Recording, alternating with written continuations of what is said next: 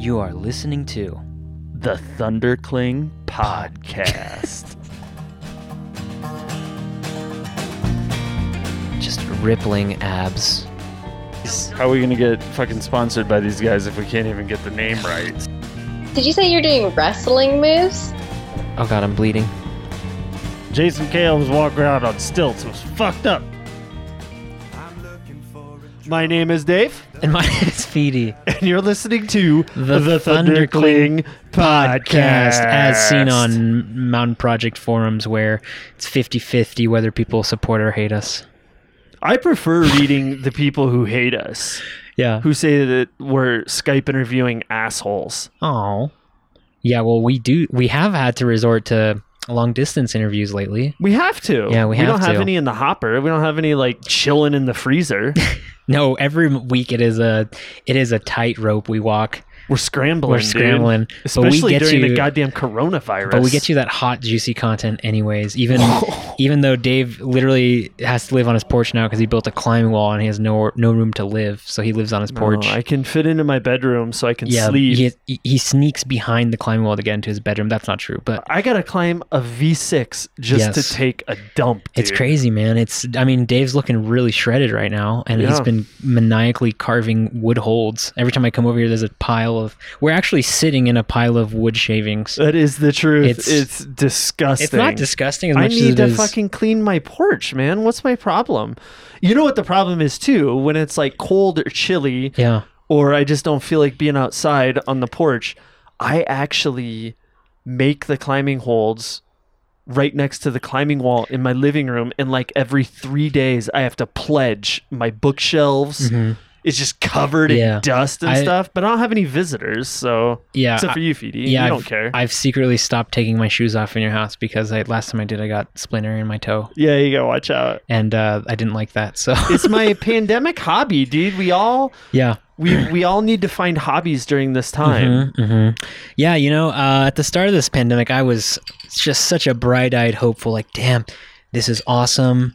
When am I gonna get another weird summer break? Because I got essentially furloughed, and to just focus my efforts into those projects that I've always talked about doing. Because now there's no excuse. Now I literally, I was on unemployment. It's hard to find a job.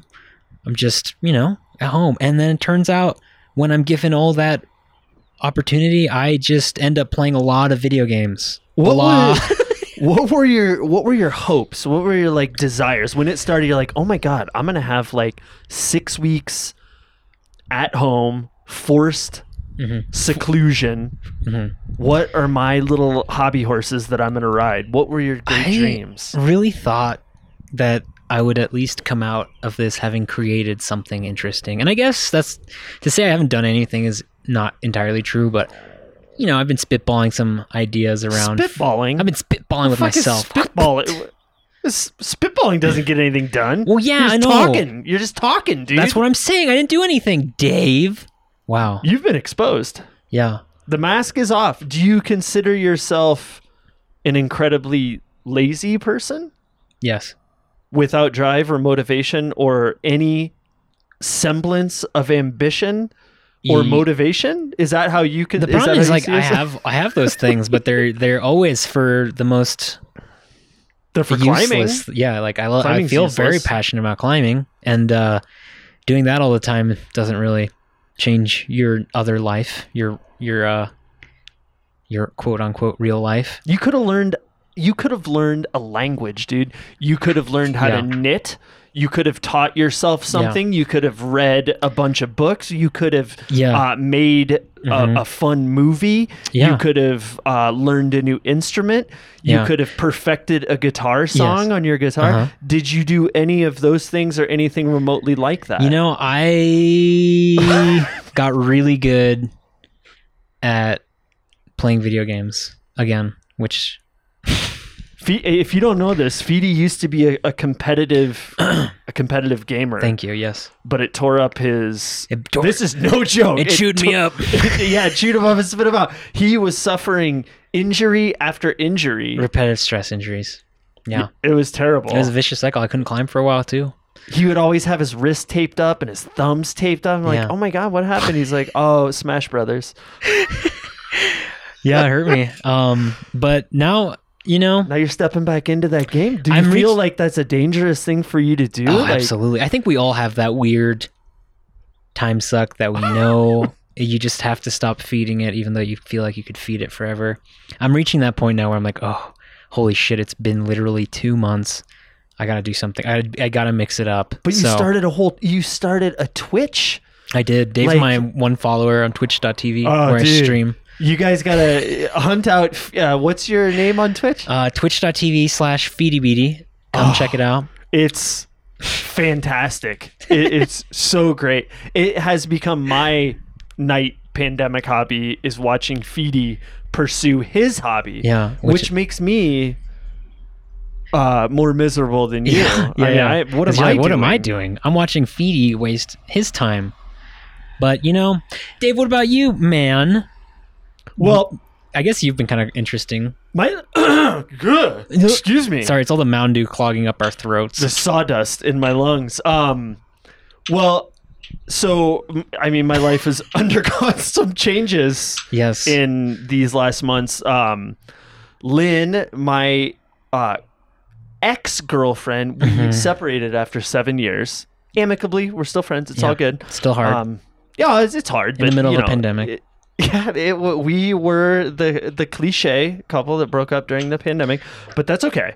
So now I'm alone in the house. I've got an entire house all to myself, which is fine. Other than bills are a little tight, but we're all good there. Yeah. We're making it happen. So I had to fucking come up with a hobby too. And Yeah. of course, I built a climbing wall in the Very middle of my good. living room Yeah. because nobody can tell me what to do anymore ever. Free. And then, so Turns out climbing holds are really expensive. well, I sent a picture. So Ian Powell, the owner of Kilter Grips, who we've had on the show and who's absolutely a climbing legend, who has done so much for the sport. We became friends a number of years ago. And I sent him a picture of my climbing wall and he's like, oh, it's fucking great. And then like 3 days later, he's like, yo, dude, instead of putting all those fucking shitty holds on your wall, Non-kilter grip holds. all those non-kilter holds on the wall, why don't you just make your own? Why don't you Yeah. just make your own hold? You know what? I'm too pissed off to talk. I'm out. And that was the end of that text conversation. I was like, oh my God, Ian's going to hurt me. So I went to Home Depot and I bought some mahogany and I bought some walnut and poplar Yeah. and oak. And I started hand shaping holds. The ironic thing is Dave has hundreds of holds that he hasn't put on his wall, and he can't climb on his wall because he keeps cutting his fingers. I sliced my pointer finger on my left hand down to the bone. It's really gross. Making a hole, but So- we're looking at it right now. It's almost healed. So I've taken like 10 days off from climbing. So Dave's climbing wall is more of a ambiance. It's just there for aesthetics. Je ne It's sais just there quoi, to, a certain je ne sais quoi in um, his house. you can't say a certain before saying je ne sais quoi A because je ne sais quoi specific- is a really certain s- something. A really specific. Wait, no, je ne sais quoi is I do not know. Oh, is it? Yeah, je ne sais quoi. I don't speak Russian, bro. Oh God. Dos vidanya. Dos vidanya. That's all the Russian I What is? speak. Yeah. I don't know. So yeah, my post-breakup pandemic hobby has been making climbing holds, and I'm up to like 100 and some odd holes, and they're really nice. They're quite Guys, nice. you guys should definitely. Dave's trying to sell them. You I should think I message wanna him. sell 'em. And they're hand loved, hand touched.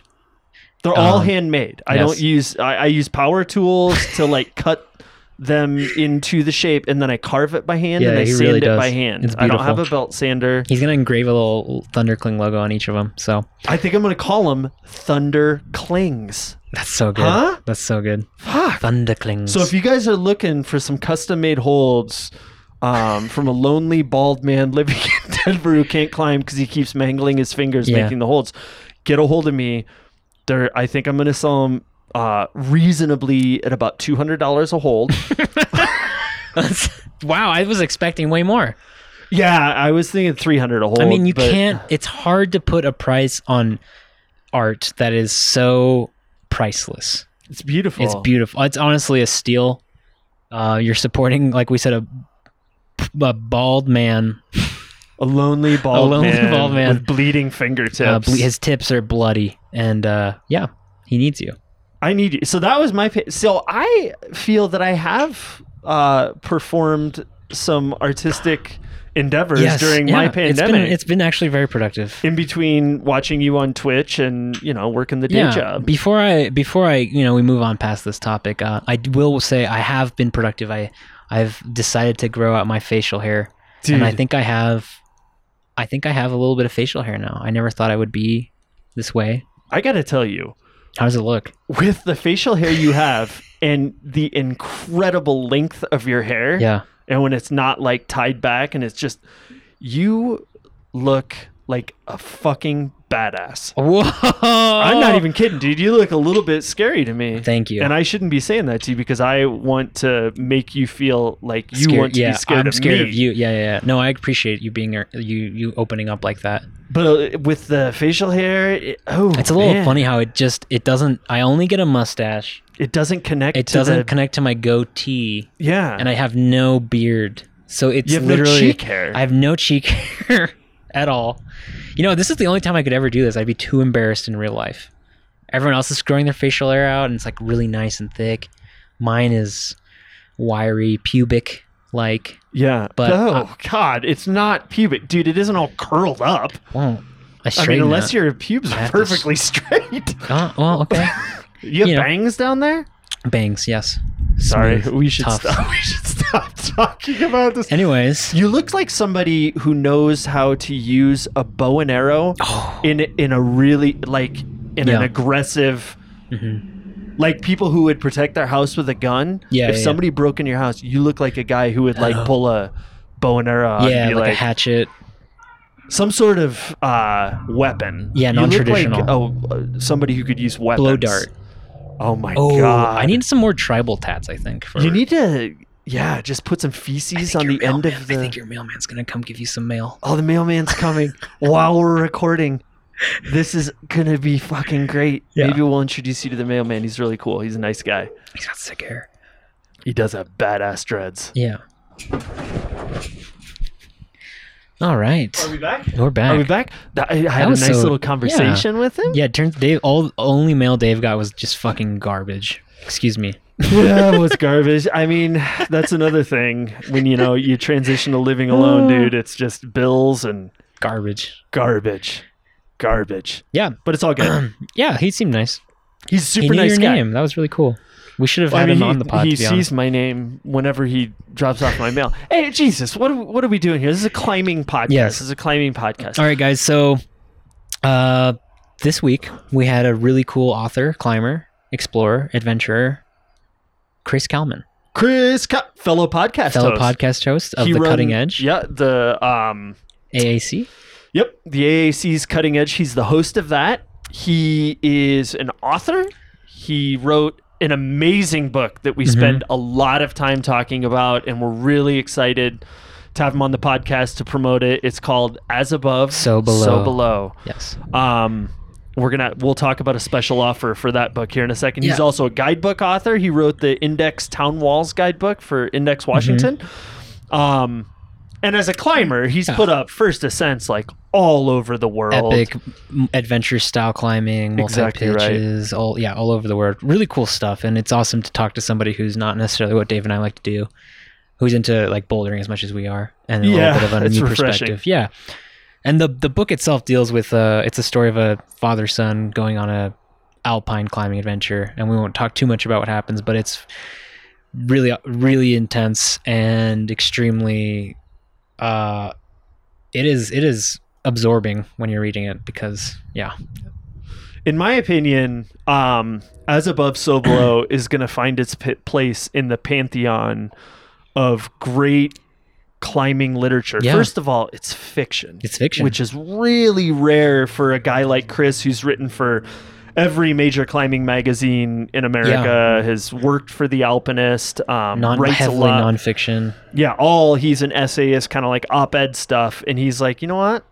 I'm going to go to third person and write some fiction. That does not seem like an easy thing to be able to switch between the two. Because I know you, for example, are someone who really likes writing, but you don't write fiction that much / at all. Never. Well, the thing about that is like every young writer wants to be a fiction writer. So when I was in college at Iowa, I was taking like undergrad writers workshop classes on creative writing and fiction. I was like, oh my God, I'm going to be the next Blibbity Blop.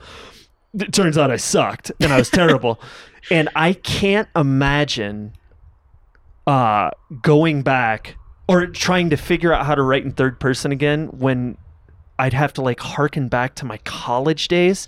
And he did that. Peter Heller did that too. The great author, Colorado writer Peter Heller has written 3 bestsellers. Well, But he was a great... Anyway, we're talking about Chris Kalman.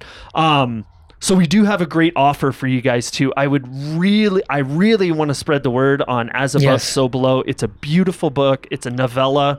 and it's rare you get to read good fiction about climbing. You know, it's definitely something that anyone who likes climbing should check out. And the interplay of like death and loss and climbing and relationships and how climbing affects relationships. This book touches on all that. So Chris has a website called chriskalman.com. If you go to that website and type in the promo code Thunder, you're going to get 25% off the book. The book is $24.99. It's hardcover. It's gorgeous. Gorgeous book. Yes. With gold leaf on the front. It has a knit hardcover, beautiful illustrations in it. So he's offering 25% off to all our listeners. I highly recommend you order this from Chris. Dave and I both finished it in one sitting. Yeah, you'll finish it in a sitting. It's 3-hour read, maybe somewhere around there. Yeah, very engrossing. And it will stick in your craw for some time. Yeah, Like man. I struggled with that book for like a month after reading it, like the implications of what happens at the end of that book. Very raises a lot of questions for people who do extreme styles of climbing. He definitely touches on it in the interview, like why he wrote his mindset that he had going into the book. This is a fascinating interview. We don't, the crazy thing is we don't talk a lot about like the art of rock climbing. Yeah. But Chris is such an interesting and prolific and thoughtful writer that we really wanted to talk about the art aspect of his life. And the climbing saturates pretty much everything we talk about, right? Like the books about climbing. Yeah, for sure. He's a climbing author / writer, and he does other stuff, but he's also a lifer, so. If you're a creative in the climbing world, this podcast is going to be right up your mother flippin' alley, dog. That was a nice save there. Thanks. Yeah, we are Thanks. PC after We don't all. need to do We are fucking We're outside, child friendly. Yeah. All right, so cool. Fucking kids can listen to anything. Yeah, check it out. We'll see you on the check it out. We'll see you on the flippy flip. All right, bye-bye. Bye. Justice don't get my respect now. Some say my heart, it's bleeding out. What have you been doing during the pandemic, dude? Like, what were you doing when it hit, and what have you been doing since? Okay, let's see. Prior to pandemic, It's like hard to remember now. Like beginning of March 2 years ago. it feels like it's been a long time. Yeah. And it hasn't really been in the grand scheme, but before the pandemic, I was getting married in June. Oh, congratulations. Thanks. Thank you. We're still going to get married, but it's not going to be in June anymore. Yeah. Yeah. I was trying to do a lot more freelance work than I had like in the past year. So like 2020, I was like, I really want to do a lot more. And I don't care if it's gear reviews or, news wires or whatever, like, doesn't matter. I just want bylines and I want to publish as much as I can and just keep getting my name out there. So I was working really hard at that, and I was actually doing a lot of gear reviews, which is something I had sworn off at a certain time in the past, but Yeah, those are rough. Who were you doing them for? Alpinist, and that was like a big part of why. So I have a pretty good relationship with their digital editor, Derek. Yeah, Derek Franz. Yeah, and he's a great guy. I really enjoy working with him, and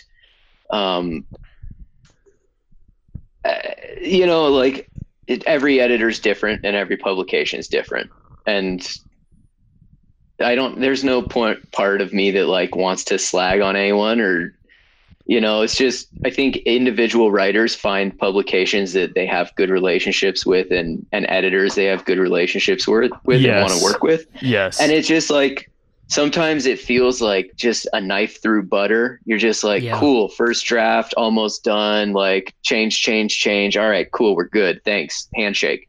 And sometimes it feels like pulling teeth. I don't know when and why, but like I try and avoid the latter as much as possible. Yeah, sometimes it finds you though. Sometimes Sometimes it you does. out. And like sometimes it's your fault. I'll take credit or responsibility. You know, I think I'm less this way now, but in the past, I think I was probably a pain in the ass to work with. Like I would say big credit to Katie Ives for sure. Because some of my earlier articles for Alpinists, like she would say, hey, I think you should do X. And I'd be like, nope, I'm going to do ABC. And she's like, no, trust me. Like, I think X would work better. And yeah, I just pushed her a lot and she stuck with me. So, yeah. That takes I a was lot not- of chutzpah, dude, to when the editor is like, hey, I think you should do X. Generally, I'm like, all right, even if I don't agree with it, I'm going to do it because I want this to be fucking over, get to the fourth Yeah. draft, send it to the copy editors and get it over with. Well, chutzpah or hubris. Kind of the same thing. Yeah. But, you know, I think that was at a point in my career where I never thought that writing was going to be like, it was never like this was going to pay the bills. This was never going to be what I did for a living. It was just this random thing I did on the side. And I thought of it as art and not work. And I was like, had very strong opinions about what was right or what was wrong for a certain piece.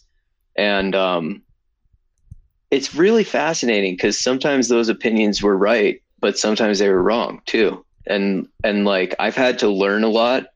And I don't regret being hard-headed at the start because that's kind of how you develop your voice. But then you have to learn that it's not all about your voice and you have to like take your audience into account. And that's something that editors are like masters of, you know, Yeah. because they're writing chiefly for an audience. That's what it means to edit for like a magazine. Is that what you had a hard time with when you like broke into the industry, is understanding the audience of particular publications? Because, you know, Urban Climbers whole dichotomy is a hell of a lot different from Alpinist, which is different from Rock and Ice, which is different from Gripped, which is, you know what I mean? Was that something Yeah. you struggled with?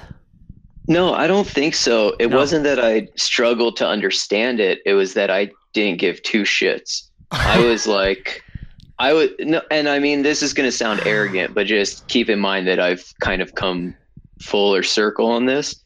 For me, like I was the kid that wrote from kindergarten till college and didn't share it with anyone. And I had journals and like volumes of work. And the reason I didn't share it with anyone was because I didn't want the accolades that I might receive or like the, you know, support or like the kind words to ever influence my work.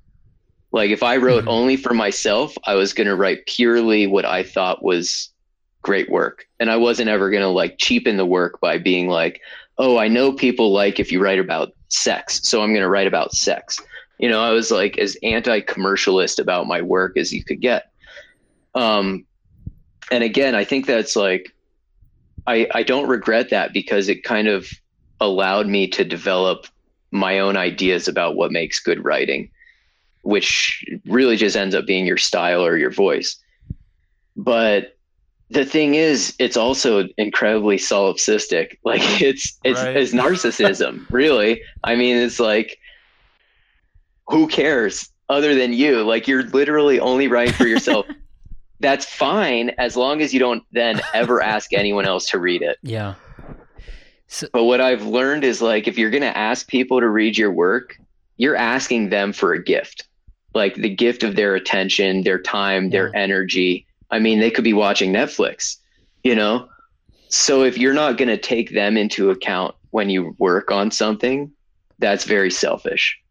You're asking them for favors, but you're not throwing them a bone. You know what I mean? Yeah. Well, how did you come full circle then? Was like Fringe's Folly the last brick that fell off that wall? Because then that's- you shared it with everybody. Like that's how I That's a discovered really- you. Yeah, that's a really interesting question. Maybe Fringe's Folly was the last brick, as you put it. At the time that I was writing Fringe's Folly, I had a lot of resentment around, like, I would go to outdoor retailer shows, and I always felt like I was banging down the door of a club that I actually didn't even want to be a part of. Yeah. And so all of that like angst, that was all going into Fringe's Folly. And Hold on. What does that mean? You're banging on the door of, you're like hitting the clubhouse trying to get in, but really you don't. Like, explain that. well, like, I wanted to make a living as a climbing writer. Oh like my I wanted God. to have Mistake I wanted to number have one. like yeah, right. I mean, that's not even a thing, No. which is, you just have to learn that eventually. But I wanted to have like, La Sportiva or Patagonia or whoever, company XYZ, like sending me emails being like, hey, we really need a writer to go down to, I didn't know like how it worked or didn't work. And I just was like, that's my dream. That's what I want to do. And so I would go to like an OR show and like work really hard on these email pitches to set up meetings, and nothing would ever come of it. But then I would look at the industry and I would have these strong opinions about how I thought it should change, which was like, I felt like sexism was rampant in advertising, just like overt objectification of the female form. Okay, I don't want to get into details about that because I've seen both sides of the argument from both sides of the like gender spectrum. Some people are like, no, that's celebrating the female body, and others are like, no, it's obviously objectifying it. Whatever. Dude, you had that argument in public, by the way, if I Dude, remember, like 4 years ago. So many. Holy cow, that was intense.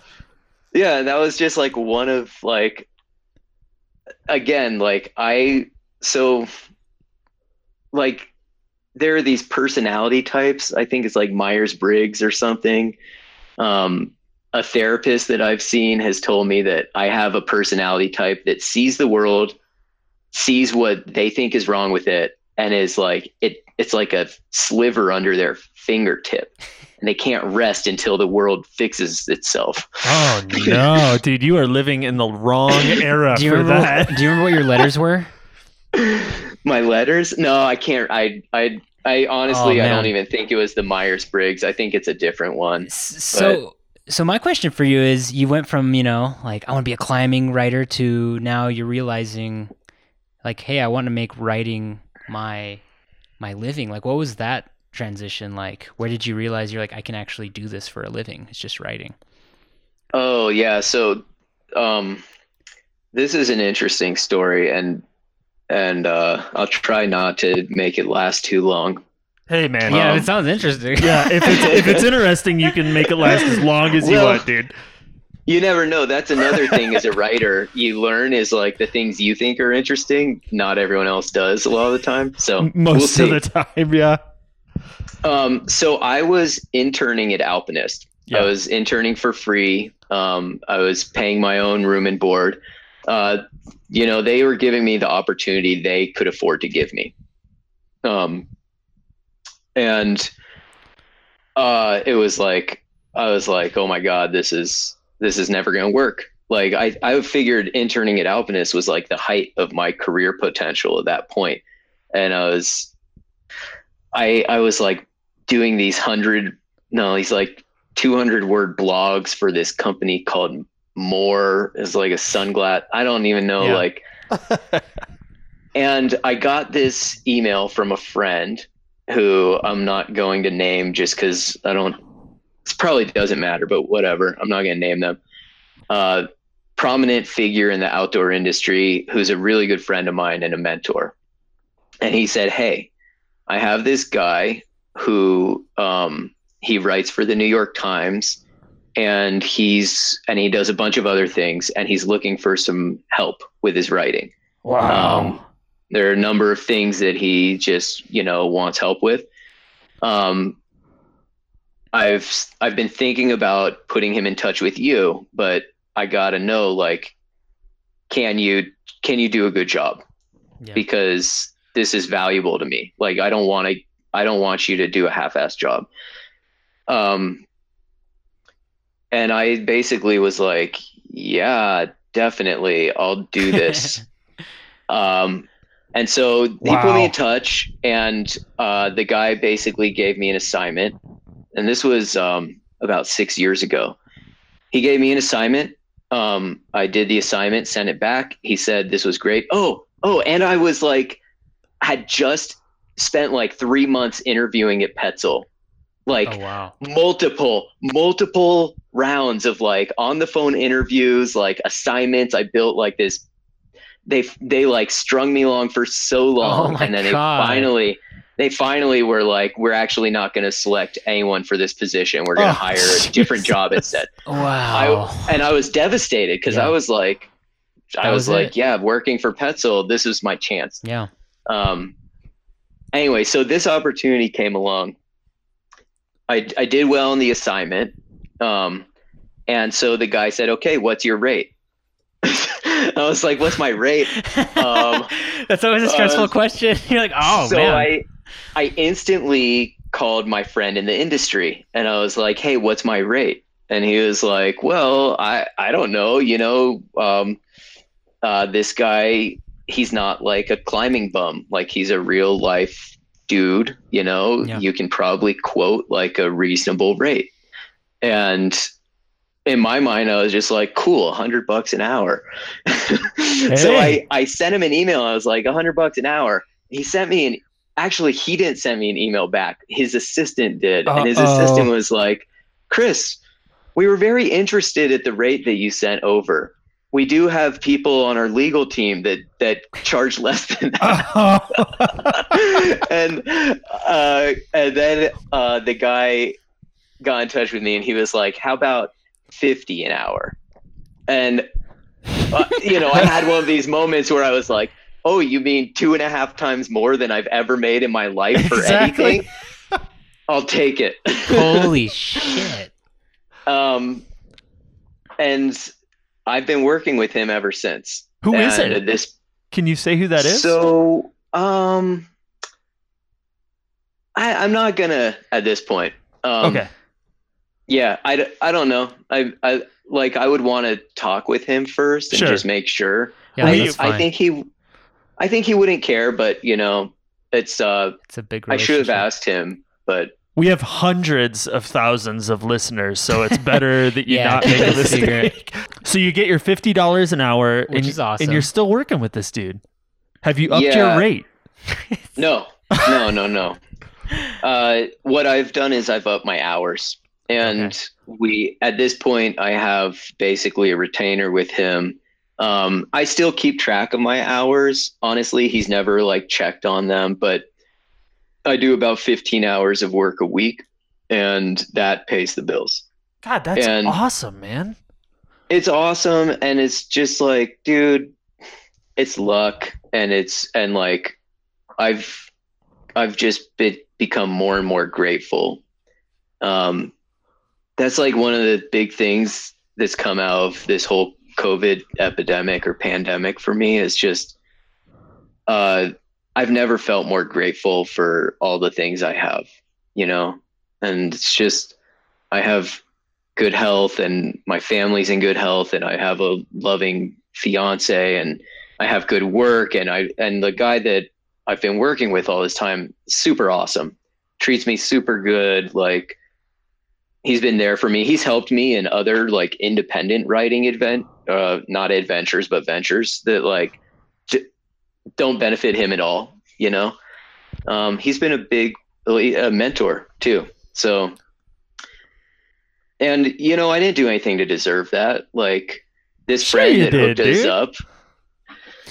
I mean, maybe I did, but everyone else does too. Like, you just go through your life and you try and do your best to be a good person, and opportunities rarely fall in your lap. At least that's how it seems to me. Yeah. But you got to, I've been writing my brains out since I was a kid.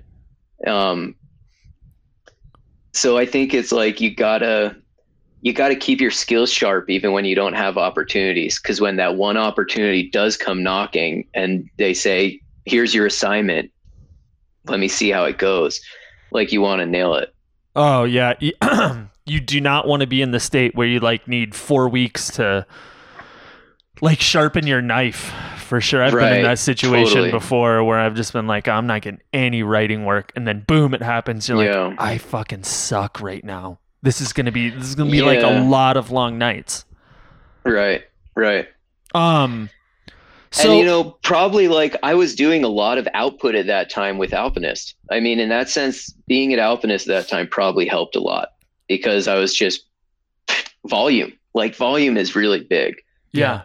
And you don't care what it is. It can be a fucking gear review. It can be a feature. It can be an interview or like personality piece. You're willing to do it all. Yeah. I mean, at this point, like I do try and be more selective about my work, and the work I have with this guy fortunately allows me to do that. But because of other career aspirations and sort of like, you know, ways I want to level up at this point, I'm sort of willing to, like, I went through my phase where I was like, cool, I'm not going to do a gear review for $100 because I can just spend that time better. Yeah. And now I'm like, actually, there's just, if I like write one sentence in a gear review that's really funny or really like moving or like touches someone or just makes them remember my name, right? And then they look me up and buy a book or whatever, or join my email list. Like that's worth more than the $100. One person. Yeah, for sure. So I'm just trying to get my work out there and connect with the people that drive with it. That's all. It's like all it comes down to. What's your other work then? So you've got your, like, what's the other 25 hours of the week that you're filling up beyond the New York Times hookup? Well, I'm working on a second book right now. Yes. Which I'm super excited about. And it's really funny because like I don't have any more confidence after the first book. Like maybe I have a little more, but like not around whether people will like it or not. Like I have a little more confidence about whether I'll be able to raise the funds. But anyway, so I'm working on this book I'm super excited about, but also very nervous. And then I've just been freelancing a lot, but that's kind of been on hold. That's tough right now. Yeah. I mean, that's like I've been pitching twice as much and getting zero, just nothing. For like really good pitches too. Like I've pitched like 12 things that I've seen then come out in you know, the digital sphere, like from the publication I pitch them to, you know, which is fine. I mean, I don't blame them. They're straight up. They're like, dude, we can't pay you to do that right now because we can barely afford to pay our staff. That's just where it is. Yeah. I'm nervous about the publishing industry, like Climbing magazines as well. I mean, all of their ad revenue is gone. I know, which is so paradoxical because like their viewership is up so hard. Yeah, I mean that's true. Maybe that online revenue is enough to keep them. I mean, I work for a climbing magazine as well. It's any day it could just be like, see you later, dude. We don't have money for a joker like you. Right. It's just fucking scary. It is scary. I mean, everything is. It's like, dude, I have friends that have been furloughed at Patagonia, and you know, Arc'teryx has laid off a bunch of employees. Like, you think about companies like Outdoor Research or like, you know, just like not the biggest fish in the pond, right? Like, couple sizes down, and you're just like, oh man, I wonder if they're gonna make it through this. I really hope so. Yeah, a company like OR is so well diversified. Hopefully, you know what I mean. Yeah. They're from like the Seattle sombrero all the way to like high tech alpine jackets, and they do a big military business too. Oh, so. Do they really? Mm, well, that'll never go away. Doesn't seem like it. Ever. Okay, since we're talking about writing, dude, let's get into the book. As Above, So Below. So you've been kind of an essayist and an op-ed writer your entire career since I followed your career, which was pretty early on that I found out about you. Almost 12 years ago, 10 years, 8 years, no, 8 or 10 years ago. Anyway, so you're always writing in the first person. You're always writing nonfiction.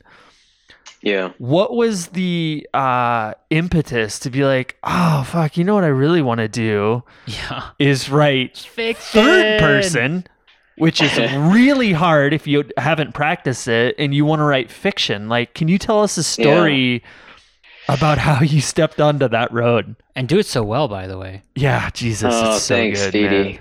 Thank you. That was really nice, guys. Thanks. Well, shit. I mean, that's the funny thing is, like you said, maybe 8 years ago or 10 years ago. Well, I'm 35.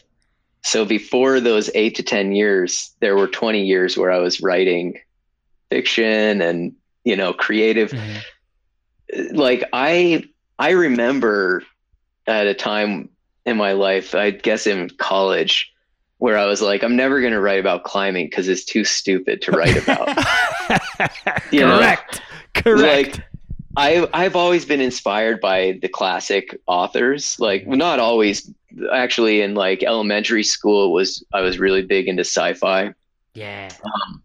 And middle school, I guess sci-fi still. But then in high school, when I started reading like Hemingway and Steinbeck and Fitzgerald and Salinger and like all that, I was like, wow, it's just like exquisite. I was like, I didn't know that writing could be so, like, it doesn't even matter what the plot is, because the words, like, I would just, you know, just relish every single page, like reread paragraphs, because I'm like, oh, I can't believe how beautifully written that is. So that was like that was why I wrote, because I wanted to create something that had that quality to it, that made readers just like go over and over and over again back to a paragraph that moved them. Wow. The climbing writing was the first piece I ever wrote. I sent off to Urban Climber. This was in college, and they had this like competition that was like the finish line or the last word or something, and it was like whoever won that back page won like a crash pad. Sick. Yeah. Nice.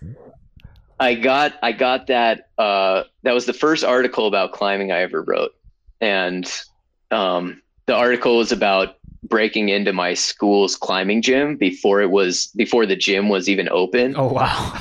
with my roommate, and we were 2 of like 3 climbers in the whole school. This was in Southern Maryland, and we opened up a box of holds, stood on each other's shoulders to like screw a boulder problem into the wall, sent it without chalk, unscrewed it, put it back in the box, taped it over, and disappeared. Awesome.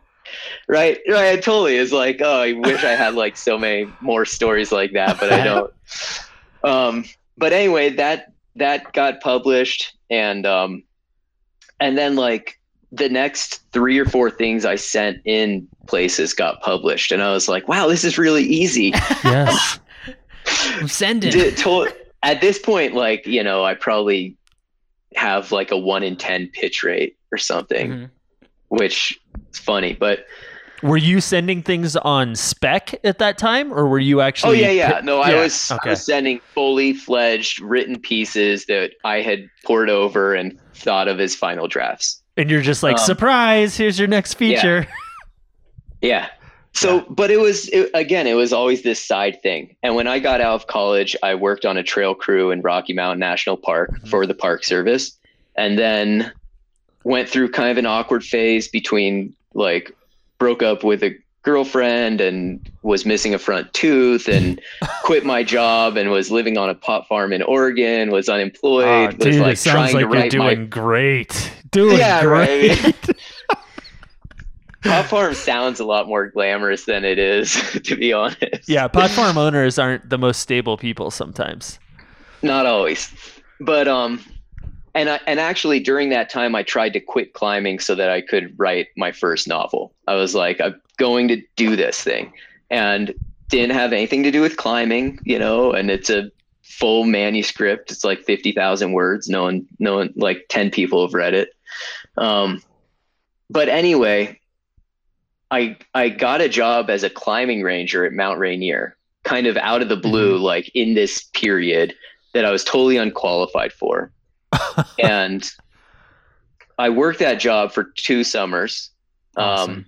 And during the second summer, one of my coworkers died in the course of a rescue. There was a team of Texans that was kind of high on the mountain on the Emmons Winthrop route and took a bad fall, and they all would have died, and this guy, along with the other rangers that were there, saved their lives, and he ended up dying because he took this fall down the mountain.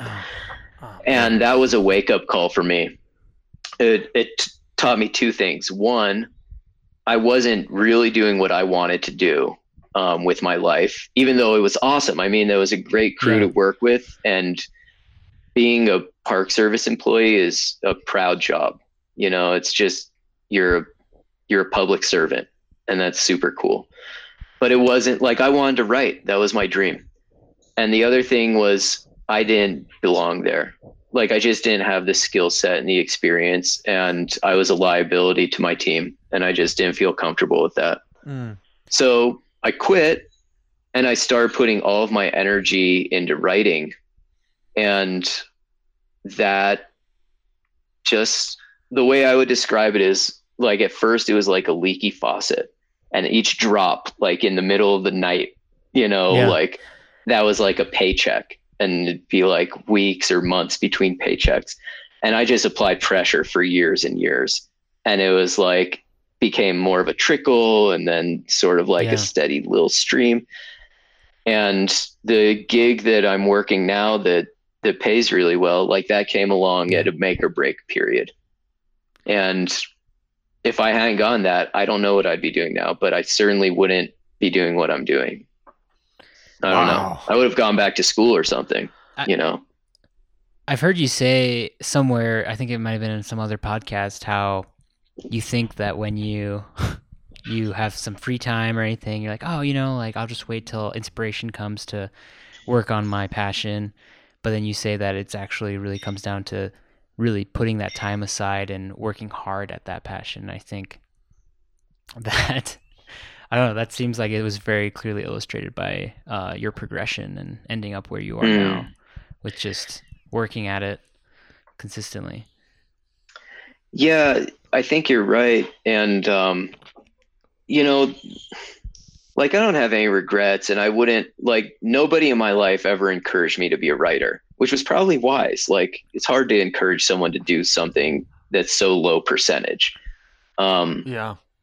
It's such a small chance that you're going to succeed at it. But I mean, like, I could have known in elementary school that I would be spending hours and hours of my life writing forever.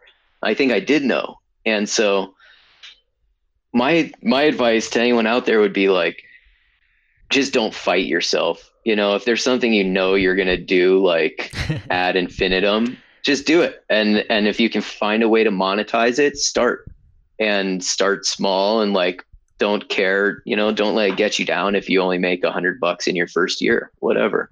But just like, you could not monetize it too, like whatever, but don't fight yourself. Just like accept, if you're a painter and that's what you do, then do it. Like, do it as much as you can. Another thing about that statement is like, when maybe this is a 2-part comment. First of all, when I started following Fringe's Folly, was it up in 2012? That seems about the time. 2000 seems about right. Yeah. I caught you right when it started. I wrote you. Do you remember that I wrote you an email? You might not remember this. I don't know why you'd remember it. No, I think I do. I wrote you an email. I was like, I really dig your vibe. What I was thinking when I was writing that is like, I really liked the passion and the attitude of your writing. Now this is just Thanks. give me a second here. Okay. But the writing itself was pretty rough. Like it was just full of aggression and passion. Yeah. And I really responded to that, but I was kind of like, well, I mean, this guy's an okay writer. Right. But what right. you have done, through means that we'll probably talk about, that birthed into the world as above, so below, is fucking Chris. I mean, like really, really astounding. All of that hard work and all of that dedication, like really objectively paid off. Like you are Thanks. a better writer by 50 degrees in 8 years. As above, so below, it would just knock my socks off. I couldn't get it out of my head for like the next 2 months. Yeah, thanks, man. I think there's some truth to what you're saying. Like I did progress, and there was a lot of hard work, but I also cared about that book more than I ever cared about Fringe's Folly. Yeah. And that's been an important lesson to me too. People can see right through it if you're half-assing something, even if you can't, you know. Yeah. like first drafts to me almost always read like final drafts, and they're not like, oh, when you like you're writing, when you're looking at it, my writing. Yes. When I write something, I put the last period down and I'm like, booyah, Yeah, send that out. Totally send it. It's good.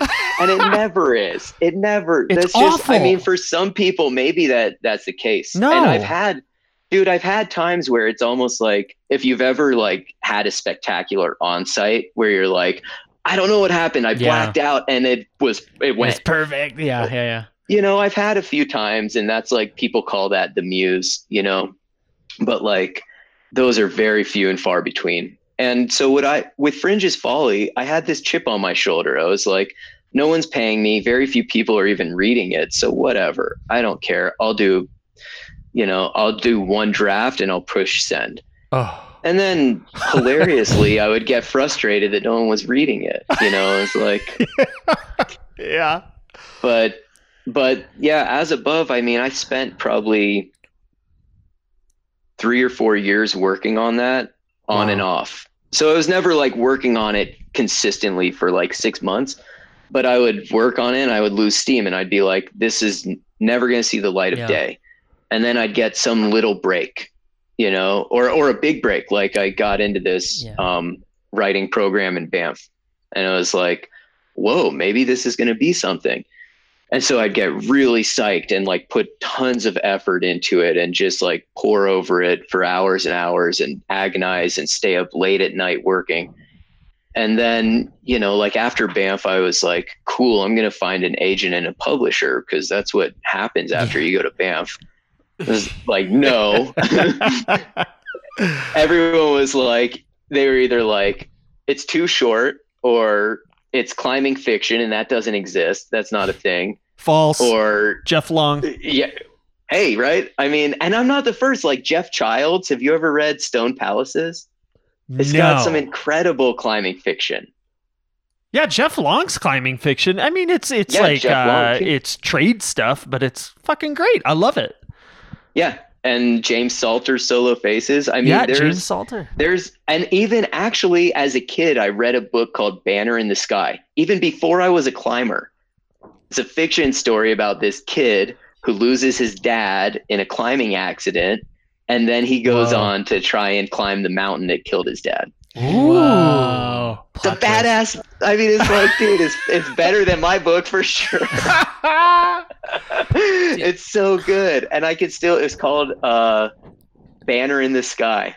I think it's James Ramsey Ullman. Oh, wow. James Ramsey Ullman. Oh, man. Dude, We'll I'm have to gonna do fact some check, ordering on that. You should fact check it. I could be wrong.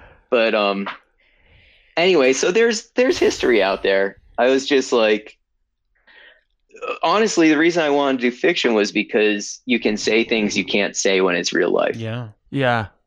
And you can publish it where you please when it's fiction. If it's nonfiction, I mean, unless you're writing a book of essays, right? You have to find a publisher. As an aside, so I've wanted to be a writer since I was like in second grade as well. The worst cool. fucking thing I ever read. I was just in college, in like late high school and college. I was a huge Bukowski fan. Oh Like, yeah, I sure. own like 75 of his books. There's a lot of books. Like I own Wow. I own some first editions. I own every book he's ever written. Yeah. And I remember in college, he said that he never writes a second draft on anything, Wow. short stories. And I was like, fuck, man, I'm going to live my life just like Bukowski. And I suffered so much trauma and failure from like, hey, what do you think Yeah. of my final draft? It's like, God, it reads like a first draft. Hmm. You got to work at it.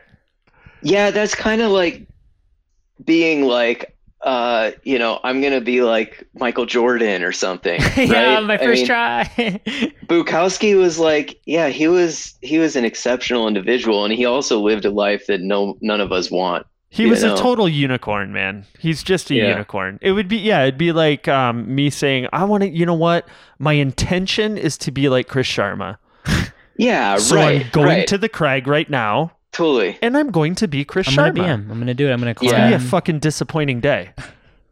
Right. Some people, yeah, I mean, I don't know if it's genetic or nurture nature, but like, he had to go through the fire to get to where he was. He got whipped by his dad and beat up, had that Bukowski. hideous Yeah. face. Yeah, I was Bukowski. like, not Sharma, to my climb knowledge. hard. Sharma's got a hideous face. All of the women listeners are just like, fucking Kelman's blind. Oh my god. His back fringe is falling called Sharma hideous. Yeah, Bukowski was definitely like suffered in the fire, and that made him into a unicorn. But my guess is, the point of that whole story is, my guess is he was just lying. That he was just saying that to be like, this is gonna enhance my legend, even though nobody at the time was reading Where's it. the footy? Yeah, exactly. Where's the Everybody, Yeah. everybody has I to mean, who write knows? 15 knows? drafts. That's all there is to it. But let's get back to As Above, Yeah. So Below. I wanted to ask. So you mentioned just a second ago how you like fiction because it lets you write about things that you kind of want to, but also it lets you. Just because it's fiction doesn't mean that the questions that you kind of tackle in the story aren't necessarily really interesting questions that are relevant to climbers. Like in that book, Yeah. there's like a lot of struggle with one of the main characters and his pursuit of alpinism and how he knows it's kind of dangerous, but it's so important to him. And I think that's just like an avenue that it's hard to explore in any other medium, I guess. I don't know. I don't really. I can tag Yeah, a question on Yeah, tag exactly. a question onto that for me, please. Is No. that like you're talking about Dave, That's like a right? prompt. The dad. Yeah. Okay, so is that something that you were cognizant of that was like stirring in your brain? Is the relationship with like climbing and how it affects the ancillary relationships we have in life? Negatively, positively, destructively. Were you thinking about that, or was that just born subconsciously? Yeah, I mean, Was that okay? that's a good question. So I pretty much always think of climbing as sort of a microcosm for the real world, right? And that's why when you see something like racism or sexism in climbing, it's so frustrating because you're like, hey man, this is this micro world I where we know. can actually make a difference Yeah. and fix this stuff. And it's like, if we can't fix it here, how are we supposed to fix it in the real world? Yeah. Anyway, so I'm big on metaphors, and the relationship between Dave and his son Aiden was very much sculpted based upon what I perceive as the relationship between big gear companies and sponsors and the media and young impressionable climbers that want to make a name for themselves. Okay. So and like, I'm not trying to point any fingers. This is systemic, and I'm not like, you can't, I don't have any interest in throwing anyone under the bus or any company or anything.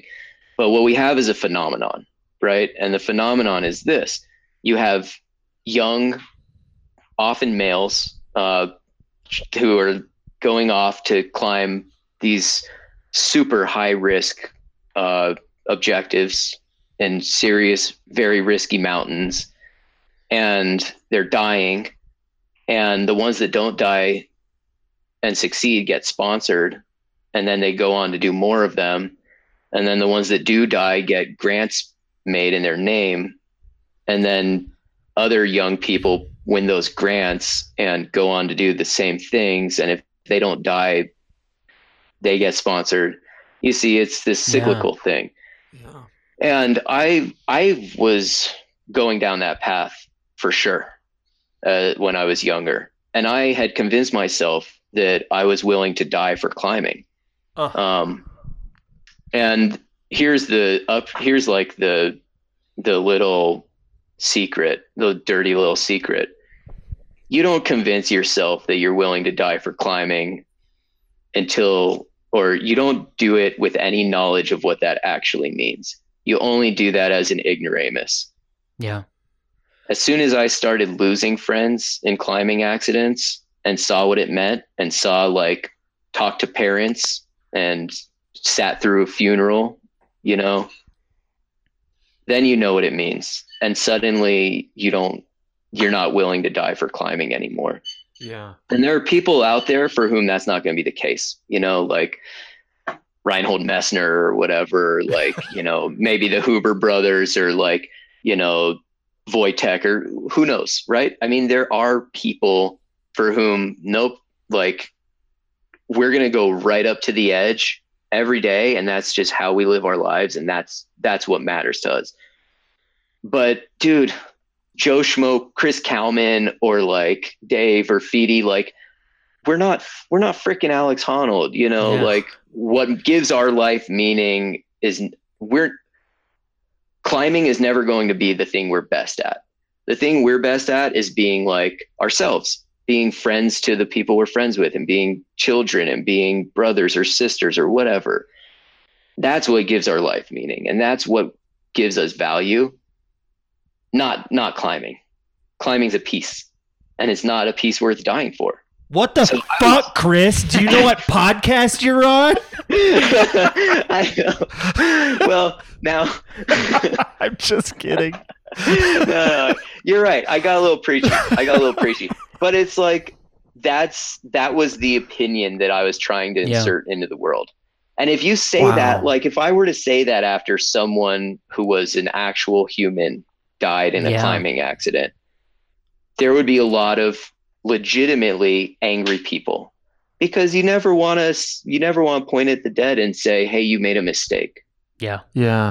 Yes. Yeah, it's tricky. Those are tricky waters to navigate. But the thing is, because those are tricky waters to navigate, and because we're really sensitive to criticizing decisions made by people that have left us, it was a voice and an opinion that I felt was not getting enough representation in our community. So by writing a fictional story where something really gnarly happens, you can allow people to go there, Yeah. Like if you do a good job of it, which I hope I did, You did. people will empathize with those characters and they'll feel, that's what fiction does. It allows you to imagine scenarios that haven't actually happened to you. Yes. Yeah. David Stevenson is another great climbing writer that's written a bunch of fiction, and he's got this collection of essays called Warnings Against Myself. I mean, that's what As Above, So Below is. For me, it's a warning against myself. Yeah. Don't make these mistakes. So basically we're talking about metaphors and symbolism. This is going to be a writing centric pod. I hope you're cool with that. You're a fucking writer. Yeah, and you well, love talking about writing, I'm sure. I love it. I just feel bad that you're going to lose half your listeners. I don't care. And we won't. But when you're writing, some people have a knack for this and some people don't. Some people get lucky and some people are intuitive about it. You seem intuitive. Were you building a structure out of symbolism for this whole book, before you wrote it? Because a lot of people will write something and then they'll study it in whatever literature 101 in college to be like, oh, the banana stands for a penis or whatever. The umbrella is a parachute. Yeah. I hear what you're saying. But it sounds like you were going for some symbolism out of the gates. So out of the gates, oh man, it's like so many stories. I feel like I'm long-winded. No, I just this want- is what we want. I want to give a little context. Okay. So when I started writing As Above, So Below, I was living in Maryland at my girlfriend at the time, now my fiance, at her and her parents' house. In the past year, I had lost 3 or 4 people in climbing accidents. I was in Maryland because her father was dying of cancer. So I was seeing that whole process. And meanwhile, I was still trying to make it in this industry. And I had booked a slideshow at the Gunks at Rock and Snow, which is an awesome store. Yeah. And was out climbing the day before, and a girl died a few routes over from me. Fuck. And she was so pale and cyanotic by the time we got over there to help caterpillar the body out that I didn't even realize I knew her. She ended up being a friend of mine. Jesus. And I didn't stop. I went climbing the next day after that. And I just never processed any of it. It was just sort of all sitting in there, and after Megan's dad passed away, I was sort of like, what the hell am I even doing? As troubling and difficult as that was, he died surrounded by loved ones. He lived a good life and he died a good death. Although it was far too early. And I was just like, God, why would anyone ever go off and die in the mountains? And there's more of the story. I won't get into it, but I felt frustrated. I felt really frustrated that I had kind of bought into this idea of what makes a life worth living. And I have lots of friends. Meanwhile, as I'm getting disillusioned, I still have friends who are on that path, and they're going down to El Chalten and they don't know how to ice climb and they've never put on crampons. And I'm like, I don't know if this is the best idea, and so I just wanted to send a message, and I just started writing the gnarliest thing I could write. That was it. I was just like, I'm just going to start with this gnarly scenario. And it was keeping me up at night. I mean, I didn't set out to write something. I literally couldn't stop myself. And that ended up being the middle part of the book. And that's one of these instances where the first draft was very close to the final, actually. Part 2 of the book is pretty close to what poured out of me over 4 nights. That's fascinating. Do you think you were purging because you couldn't calculate what was going on in your life? You couldn't quantify it, and that was the way. That was one of the reasons. I mean, I've always written to writing has always been something I do when I'm depressed or angry or frustrated or sad. Not so much anymore, because it's now I just do it because it's my job. And actually my life is just, I feel like an asshole when I'm saying this, because I know lots of people are struggling right now, but I just have it really good. I've been really big into gratitude lately, and I'm just really grateful. And I don't know, I don't feel as angry or depressed anymore, because I think I've just realized I don't have anything to complain about. What made I just you got angry? good. What was that anger and depression that fueled your writing before? Well, it was hard. I was trying to do the right thing and be a good boyfriend. I ended up bailing on a Cop Dash award.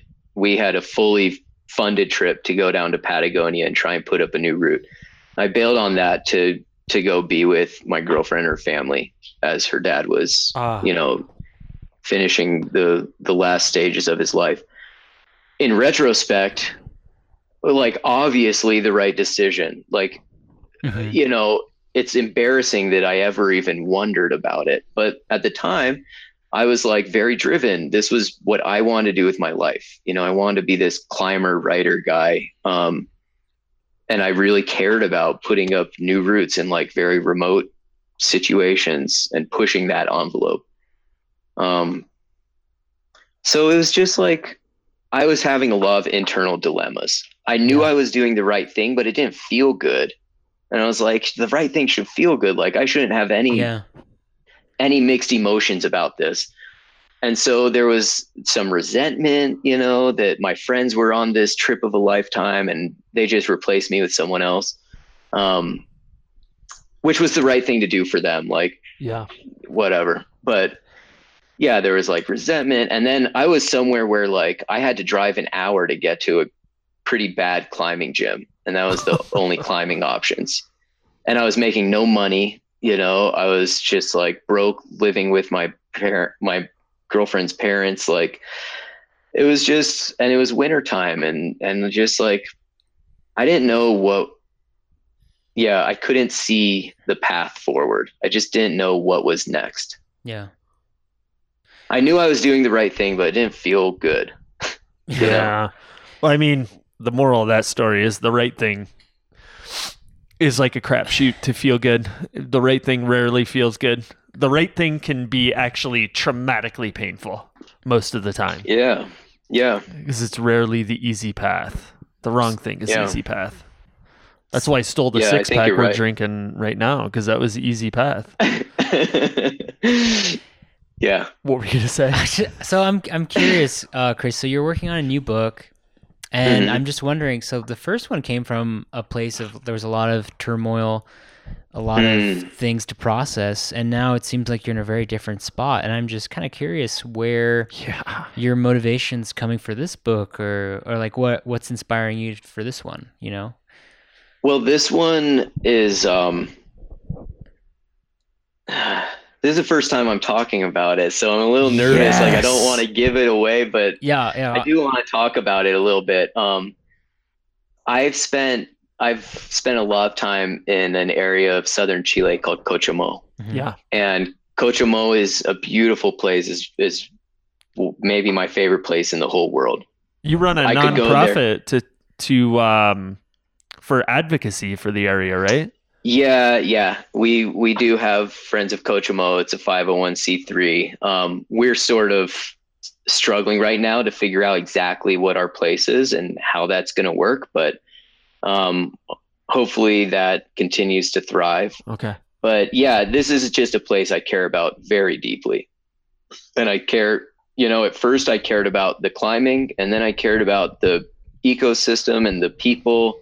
And now it's just like, I love the place. I could go there and not climb and be totally happy, sit in the rain for 10 days and just be geeking out on the beauty of it all. Yeah. But Cochamo has a very uncertain future. It's not a national park. It's not a UNESCO World Heritage Site. It's largely a collection of private parcels. And as such, it really lacks the infrastructure to deal with all of the increase in visitation, which has been exponential. And it also lacks like a long-term stewardship plan. So not only are there not that many people that are able to like pick up trash or disseminate information about proper camping spots, but those people they lack the legitimacy. Like they don't have like a badge and a gun, not that, guns, I don't ever want guns there, but they're not sponsored by like the federal government of Chile or something. Right. So I've watched the place change a lot. I've been down there 7 times over a decade, and what it is now is not what it was when I first went. And my question is, what's it going to be in the future?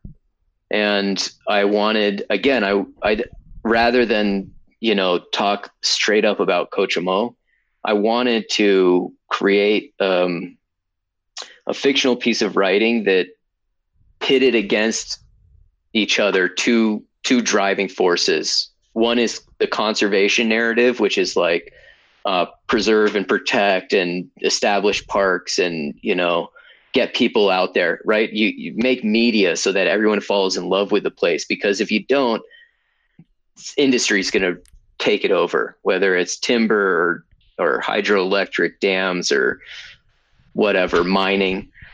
So that's one side.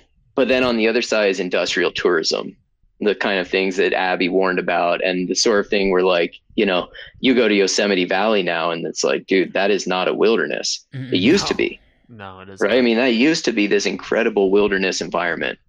And so I think in the outdoor industry and like in the conservation sphere, we don't often check ourselves, and we sort of think we're on the side of right, and the people that we're against are on the side of evil. But I don't think it's that simple. And I think that the wilderness experience is a resource just like gold or timber. And that resource can be overmined and overharvested. And I just wanted to create a story that dove into that conflict. Mm-hmm. That's kind of the basis of it. Ooh. There are inklings of that in I am. As Above, So Below too. In the talking about the Patagonia area. Yeah, right. I mean, that's changed a ton too. So yeah, that's okay. But it's very interesting. You hit the. I mean, Fucking awesome! I can't wait to read I know that. somebody who would be who's very passionate about that. Actually, also. Well, I think most of us as climbers are, because this is what's happening to climbing, right? Climbing's not this fringe activity anymore. This is mainstream, and you can't be a climber that's been doing it for 10 years and not see the changes. You know, if you've been climbing for a while, you know, like things have gotten very different, and there are good sides of that and bad sides. Yeah. I was just going to say, what are the good sides? But there are plenty of good sides. Well, the good sides gyms. are marketing leverage. Well, better gyms, yeah. But like, we have like climbers lobbying in Congress, like going to Washington, D.C. and talking to Congress people and fighting for public lands at a time when that fight is like really dire, you know? I mean, and like all of the climbers out there who buy a Patagonia garment, like, you know, like that money goes into actually protecting important places. Did that happen like, I don't remember, maybe you'll jog my memory, like 4 years ago, the outdoor industry did something, went public in some way, and it was understood that the outdoor industry accrues $680 billion of money annually for the United States economy. And that dovetailed precisely when Tommy was going to Congress to fight for the Arctic wilderness, when other people go into Congress. I mean, you can be cynical and say, well, you know, the outdoor industry just makes money now, so now they have a voice, instead of what we've been screaming for, what, like you mentioned, Edward Abbey, you know, was screaming for shuttles in all the national parks, no cars, fuck that. Yeah. But yeah, once money is entered into the equation, it's magic. I have a voice. Yeah. I mean, there's plenty to be cynical about, but like cynicism is easy and unproductive. Actually doing something is hard and productive. Yeah. You know, dude, you should see my cynicism. It is fucking super hard. I mean, I've got my fair share, you know? Yeah. But I think it's kind of like a 1-2 punch. You have to, like, cynicism is what allows you to be critical and to push for change. Yeah. But then on the other side of it, like, if all you do is cynicism, that's it. Like, change also requires a plan, and it requires momentum, and it requires effort and compromise. I mean, for fuck's sake, like, half the country can't stand or tolerate the other half of the country. But you know what? Like, it takes more than half the country to make a bill that protects a place. Yeah. So if you can't compromise with people, you're not going to get anything done in Congress. And I don't know. I mean, cynicism is like the 220 hurdles, man. You can jump. Tell me more. Yeah. You can jump the first hurdle with your cynicism, but the finish, you're not going to cross the finish line with it. Like, you have to morph. There are like 15 more hurdles, and cynicism only jumps over one of them. And it can get you over the first one with great vigor. Might be your best jump. but you gotta Yeah. fucking evolve a little bit, and that's really hard. Yeah. Just in our world right now, let alone Yeah. climbing. Fuck, boy. Totally. Let's not go into politics right now. Let's not do it. That's a can of worms. So I think I read somewhere, maybe it was a Base Camp podcast from Climbing Magazine or the Fern Line. I don't remember which, but you were talking about maybe one of your end goals is to write 3 books, Mhm. all around like 20 to 30,000 words, like the first novella, Yeah. and then put them all together and see if you can go out and get a big publisher. Is the new book that is kind of focusing on what you just spoke about going to be the second in that trilogy? Yeah, definitely. Fuck 100%. yes. So that's the goal. And I've been really, really drawn lately to Jim Harrison. He wrote this magical Legends of writer. the Fall. Yeah. It's like incredible writer. And that book, Legends of the Fall, like most people just know the third story because that was turned into a movie. But it's a collection of 3 stories, Yeah. super heavy hitting. They're all badass. And it's so funny. So David Stevenson, I mentioned him earlier. Yeah.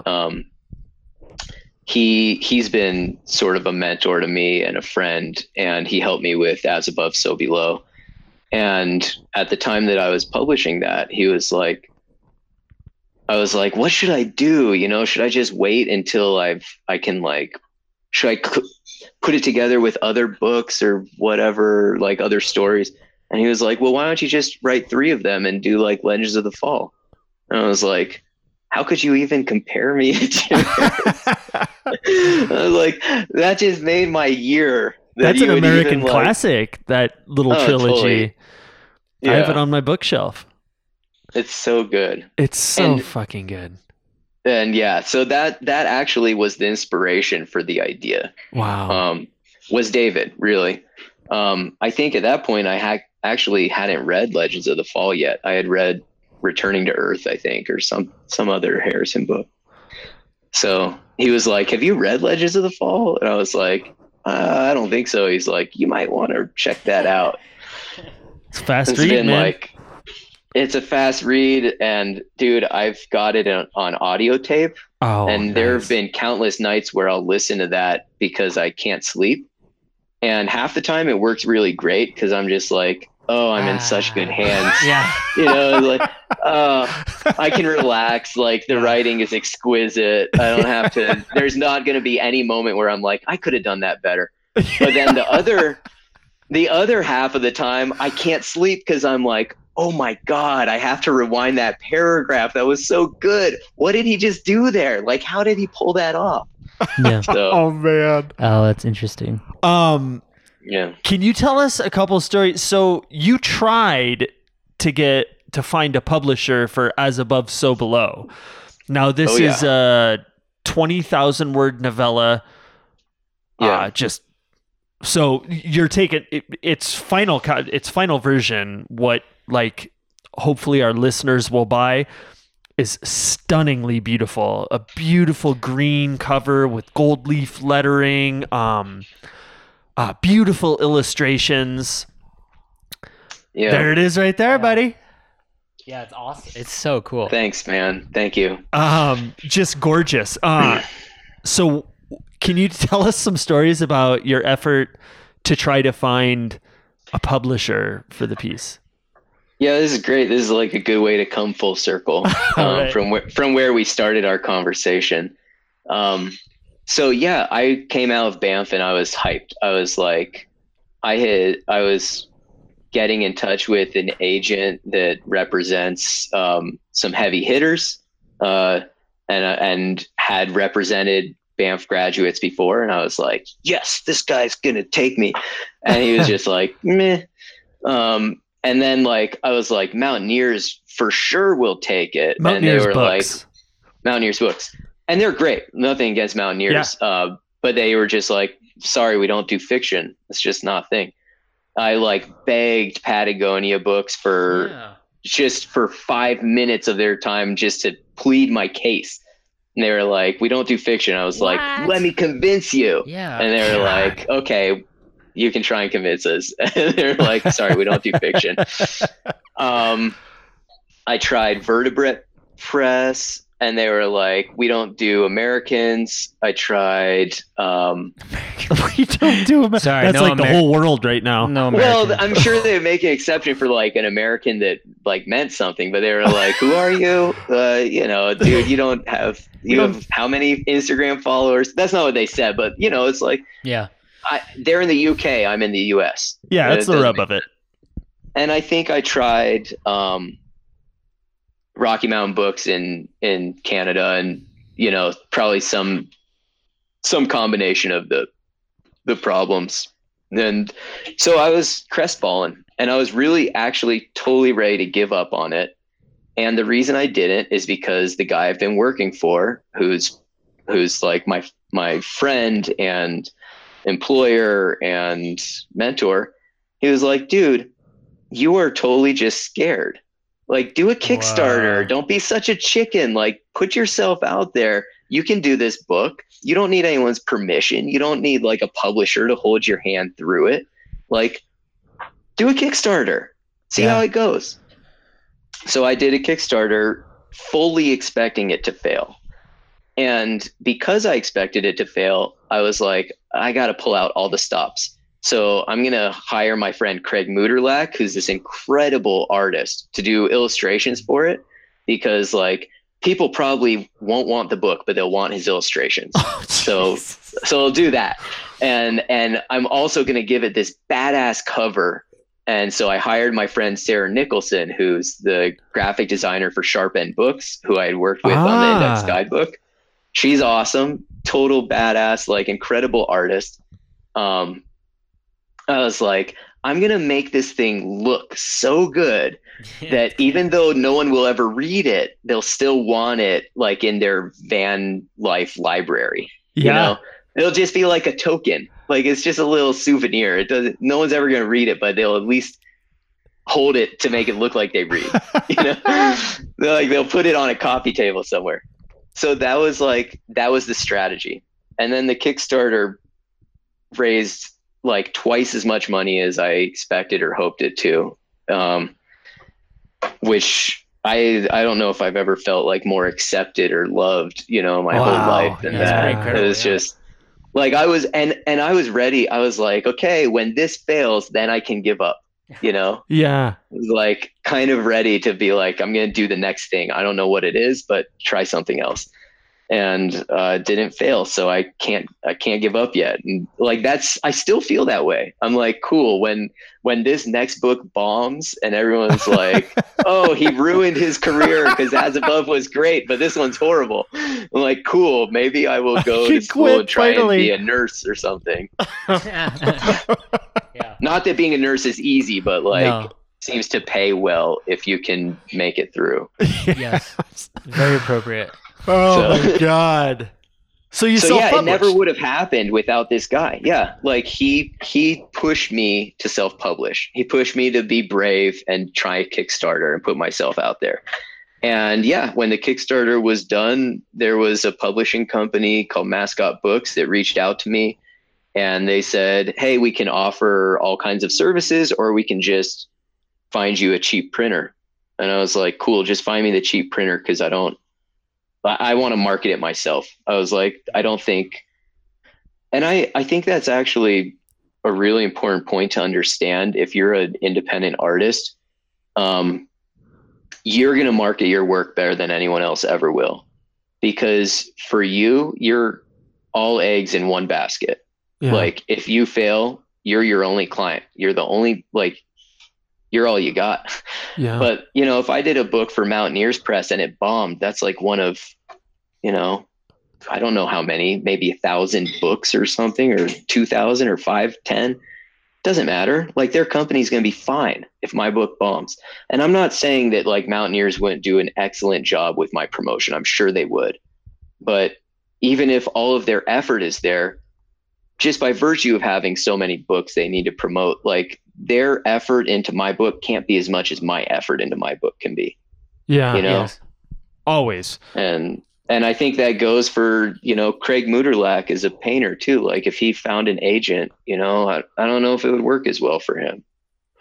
Well, so the Kickstarter goes, you send it off and you get this beautiful cover made and you have these stellar illustrations and it comes back with that green hard cover and the gold leaf on the front and you start shipping them. Yeah. What was this is one I'm really curious about because I don't know. Like, what was the feedback that you got initially and continue? Like, how did sales go? Did you get support within the climbing community? Who the climbing community is often pretty cynical about upstarts, like trying to make art a lot of the time, or just they don't care. So the really funny thing is, you're begging for that opportunity to get published, and to get your book out there, but nobody's read it yet. So it's scary. As scary as it was to do the Kickstarter, then I had like 200 backers that I had to send books to. And it was like, oh crap, what if they read it? What if they read it and they don't like it? So I was really nervous. But I've like made my mistake with like promoting myself on Mountain Project before. Like I did that when I had a blog. When I did Fringe's Folly, I promoted that and it didn't go well. And like I learned, I learned that. Yeah. And although it's interesting, it works for some people and I don't know the equation, but anyway, so I was just like, I'm not going to do that. I banged down the doors of like climbing and rock and ice and alpinists and was like trying to call in favors as much as possible and be like, hey, can we do like an excerpt or a question and answer? And I was pushing, I did like a book release ceremony where I was, or not ceremony, what would you call it? Like I did readings, so I like booked like 6 different venues.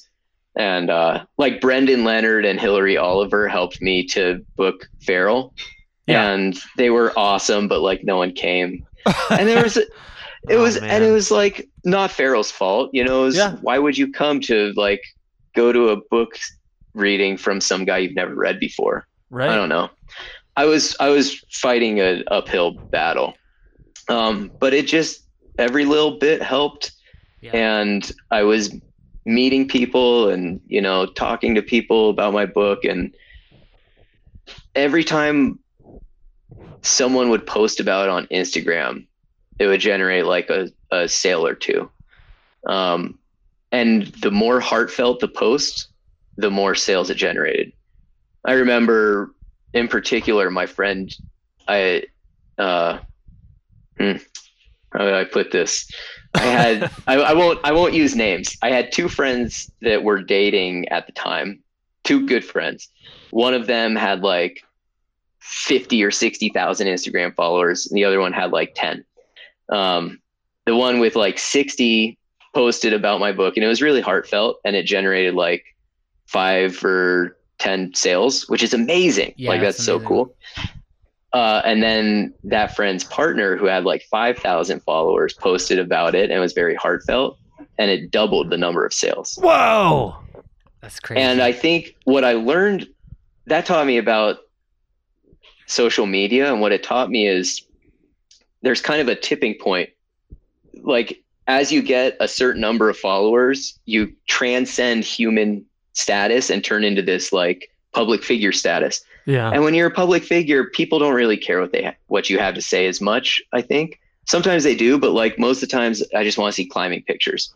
Yeah. But like if you're under this like critical mass point, people feel like they have a relationship with you, and that relationship moves them.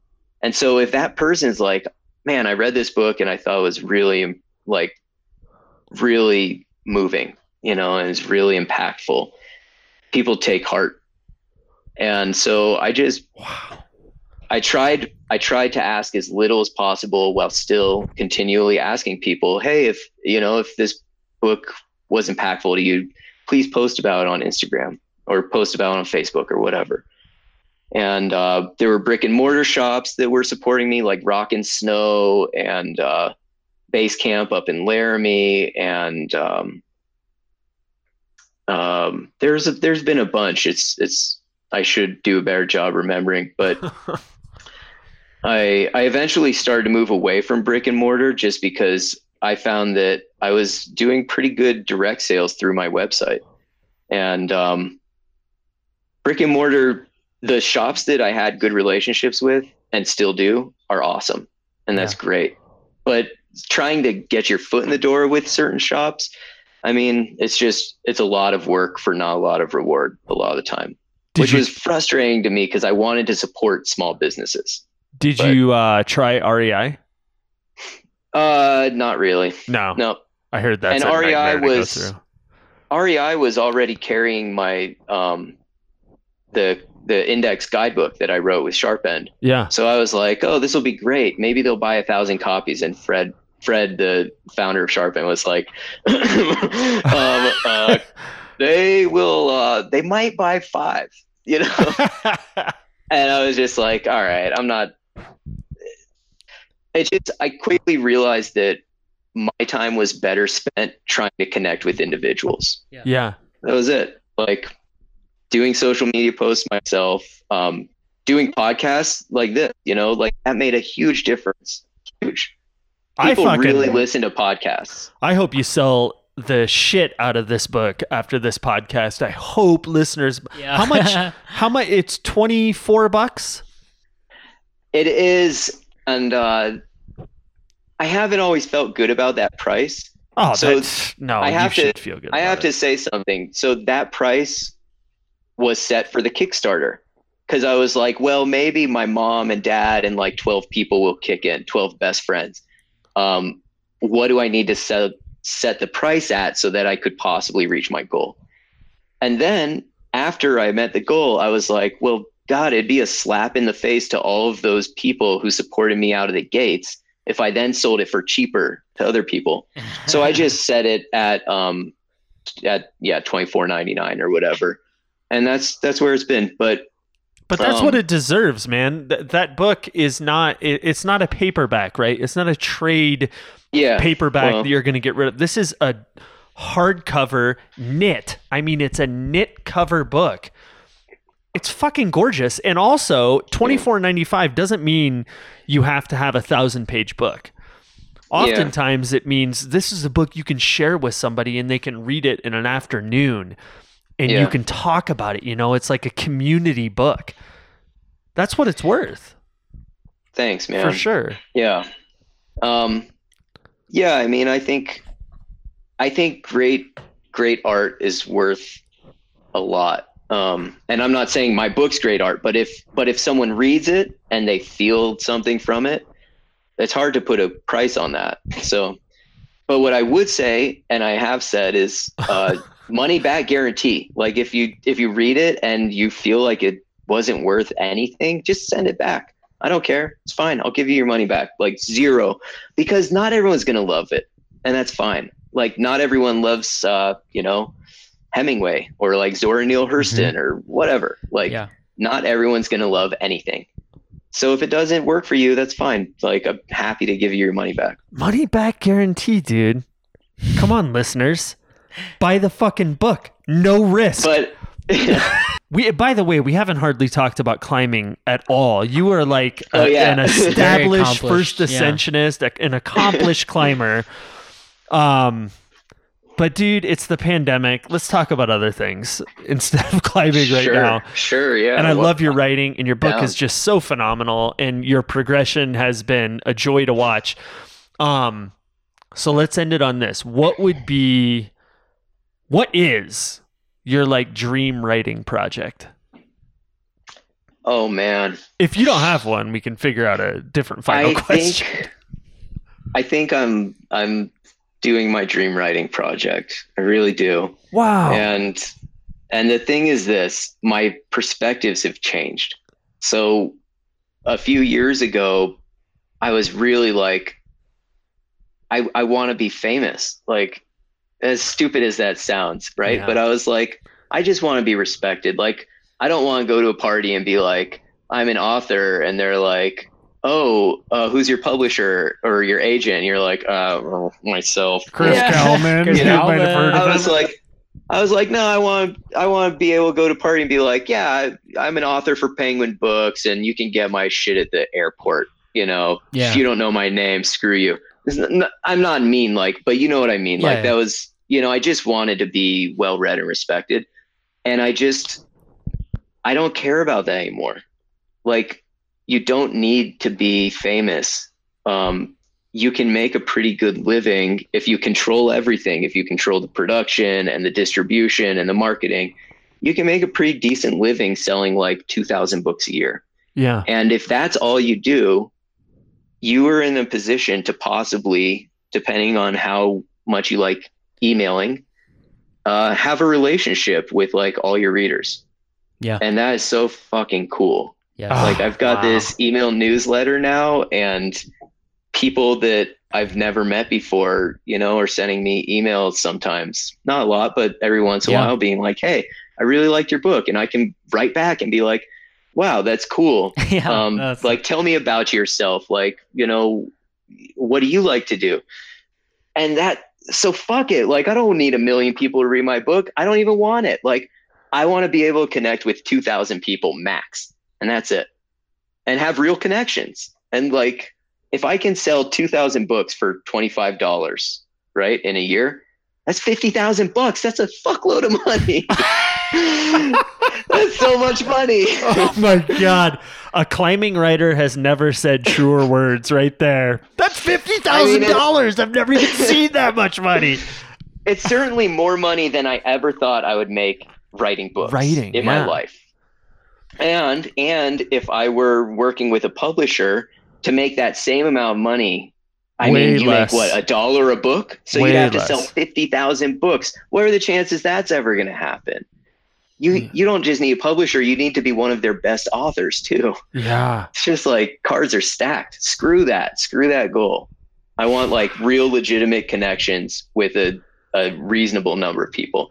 And that's what I'm doing. So I'm living the dream project. I'm happy to say. Do you know? Well, fucking congratulations, by the way. That's seriously. a very rare thing Thanks. to be able to say and pronounce to many people. I mean, that's Thanks. incredibly rare. I said that was the last question, but I got another one. Do you know what the third book is going to be? I've got a couple of ideas, but I'm not going to spill the beans. All right, shit. We pushed it as far as we can. I've got a couple titles. I think it's going to be called The Mountain This River Comes From. The Mountain This River Comes From. That's a great title. Thank you. Maybe that's all you need to Thanks. write. Just fucking send that thing out. It's just a little haiku. It's just a 5-word novella. It's no big deal. Yeah, 5-word novella. Let that simmer for a while. So are you? We'll finish it off by just saying, are you climbing again yet? Or have you been? Yeah, I have been. Yeah. I've been climbing pretty much the whole time, and I've been doing it as far as I can tell in a way that's 100% respectful and considerate of the risks and not adding to them. Yeah. And I've been trying really hard, and I feel very fortunate that I live in a place where I can do that. Yeah. And I think, not everywhere is the same. And that's one of the main take homes from this situation is what makes sense in New York versus what makes sense in Seattle versus what makes sense in Dallas, Texas are not the same. And I'm fortunate to live somewhere where it's pretty easy to drive a short distance, not fill up gas, park somewhere where there's no one else, climb something safe but fun, use hand sanitizer, and go home. You're in Oregon, right? I'm in Arizona. Oh, that's right. You're outside of Flagstaff. Yep. And the crowds haven't been too bad down there. Depends where you go. Yeah, but right. there's a lot of rock here. Yeah. Fucking good for you, man. Yeah, we are. Yeah. Yeah. Again, it's I I kind of feel like that asshole who's like, oh, look at me, I'm living my dream writing project that I've been climbing. And it's like, I'm very grateful. That's all I can say is I'm just like super grateful. And there's nothing about me that like especially deserves it. I haven't worked harder than anyone else, and I'm not smarter than anyone else. I don't know. I've just kind of gotten pretty lucky. You're a hell of a writer, dude. You're being humble, but if you want to ruin everything that you've said for like the last hour, just say like coronavirus is a hoax, and we'll end. Chris Kalman announces. And then you can go on an amazing adventure to build your career again. I'll just say thanks a lot for having me, guys. Thanks a lot. No, honestly, like I've been talking about myself so much. Dave, your writing's awesome. I've really enjoyed reading your stuff, and like the Feedy, like you're super great podcast host, and I don't know you as well, but like Thanks, I've Chris. really enjoyed what you've brought to Dave's whole scene. Like you guys do a great job. I actually told my friend when we were like gonna record the first time, we were driving home from climbing, and I was like, yeah, I gotta be back because I'm doing this podcast. And he was like, oh, what's it gonna be? And I was like, oh, the Thundercling, do you know it? And he was like, hell yeah, that's like my favorite podcast right now. That's No so way! cool you're gonna do that. Yeah, totally. That's awesome. And I know a lot of people that feel that way. I think it's just like you guys are very you're very honest, you know, your core, you're who you are, and like you're not trying to pretend you're anything else. I think that's really valuable. Well, thanks, dude. That felt fantastic. We're just gonna be ourselves right now and say that you're invited on anytime after that most recent comment. We'll have you on every week if you don't mind. No, thanks, All I dude. can We say appreciate is, like, it, dude. Like I'm telling you, it's been so liberating for me to stop worrying about the people that aren't reading my work. And I would say the same thing to you. Forget anyone that's not listening to your podcast. Focus on the people that are, because those are your people. Yeah. And there's a lot of them. There really are. So it's badass. I don't think I mean, this is a similar struggle, dude. As a writer as well, like I know exactly what you're talking about. You come to a threshold one day in your career, and I got to mine after like 5 years of writing. I was just like, exactly like you. Like, I don't give a fuck who reads it. What's important to me is do the work, and to have the editors and whoever the magazine is to be like, that's valuable to us. And we think that'll be valuable to our readers. It's the same with a podcast, dude, except the thing is we control everything. We don't give a fuck who listens, man. If you enjoy it, we're so psyched. Definitely always. I mean, we're very honored. I think you feel the same way, right? Like it's really awesome that someone is giving their precious time to listen to us babble like idiots and get some meaning out of it.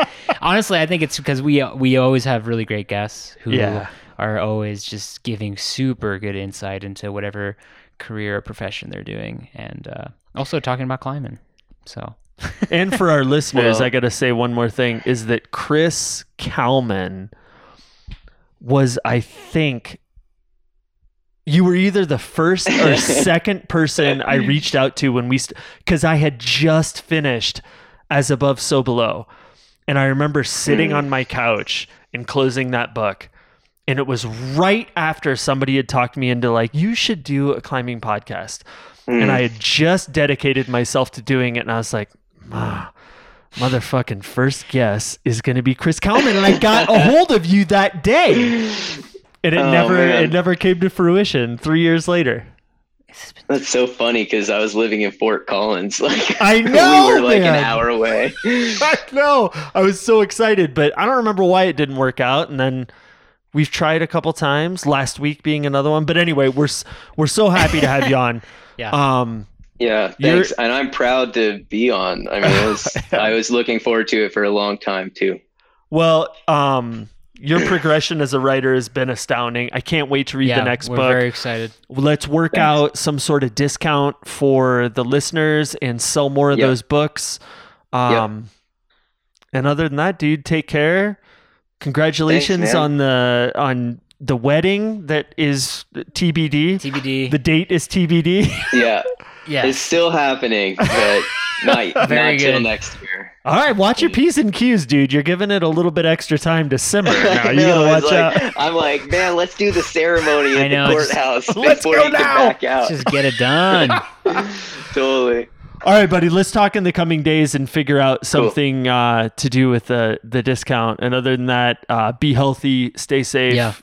Yeah. Be safe out there at the Crags. Very nice Thanks, to guys. actually have a conversation with you with that. Doesn't Yeah, get cut yeah, off. you guys, you'll have to come down here sometime, I know. like when it's cool to do so again. But I don't like whatever kind of climbing you like to do, we got it, and we Yes. got like the goods. So Fuck yeah, Yeah. I would love to do that, man. I will. I It's say cool. that to everybody, but I will actually take you up on that. That you sounds guys great. should. Yeah, I've got a spare bedroom in our house, so And Well, you shit. keep your You're welcome. journals in your house, so I can like at night when everybody's asleep, I can like look at it and be like, I'm gonna fucking steal this idea and this idea. I don't know. I was gonna say, oh, dude, I can give you my first manuscript, but it's like, I don't know. I wouldn't Yeah. want like Yeah, if I don't do did that, there would be some part of you that's like, God, should I read that because he's gonna feel like hurt if I don't? I don't want you to think you should read it. Yeah, let's skip that part. Yeah, we'll skip that. I'll send you something good if I ever have it. Cool. All right, buddy. All right. Thanks, guys. Yeah. Appreciate you. it. Like, love what you're doing. Thanks, Thanks, man. man. You Sit too. back Keep up the at good you. work. We'll talk to you later. Yeah.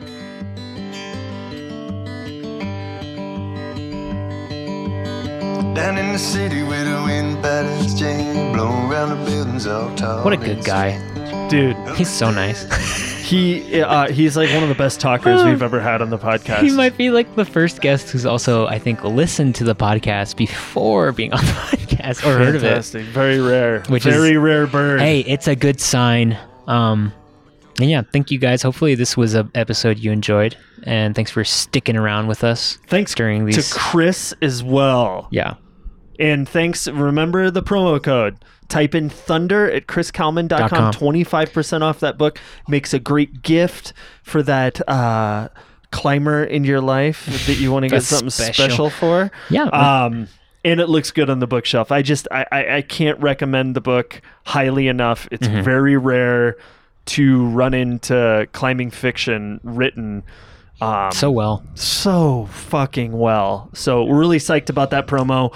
Don't make us look bad. Buy those goddamn books. I don't want to have to buy 15 myself, Yeah, because we will. but I will. I'll do Yeah, it. We'll do it. I'm not afraid. It's like, wow.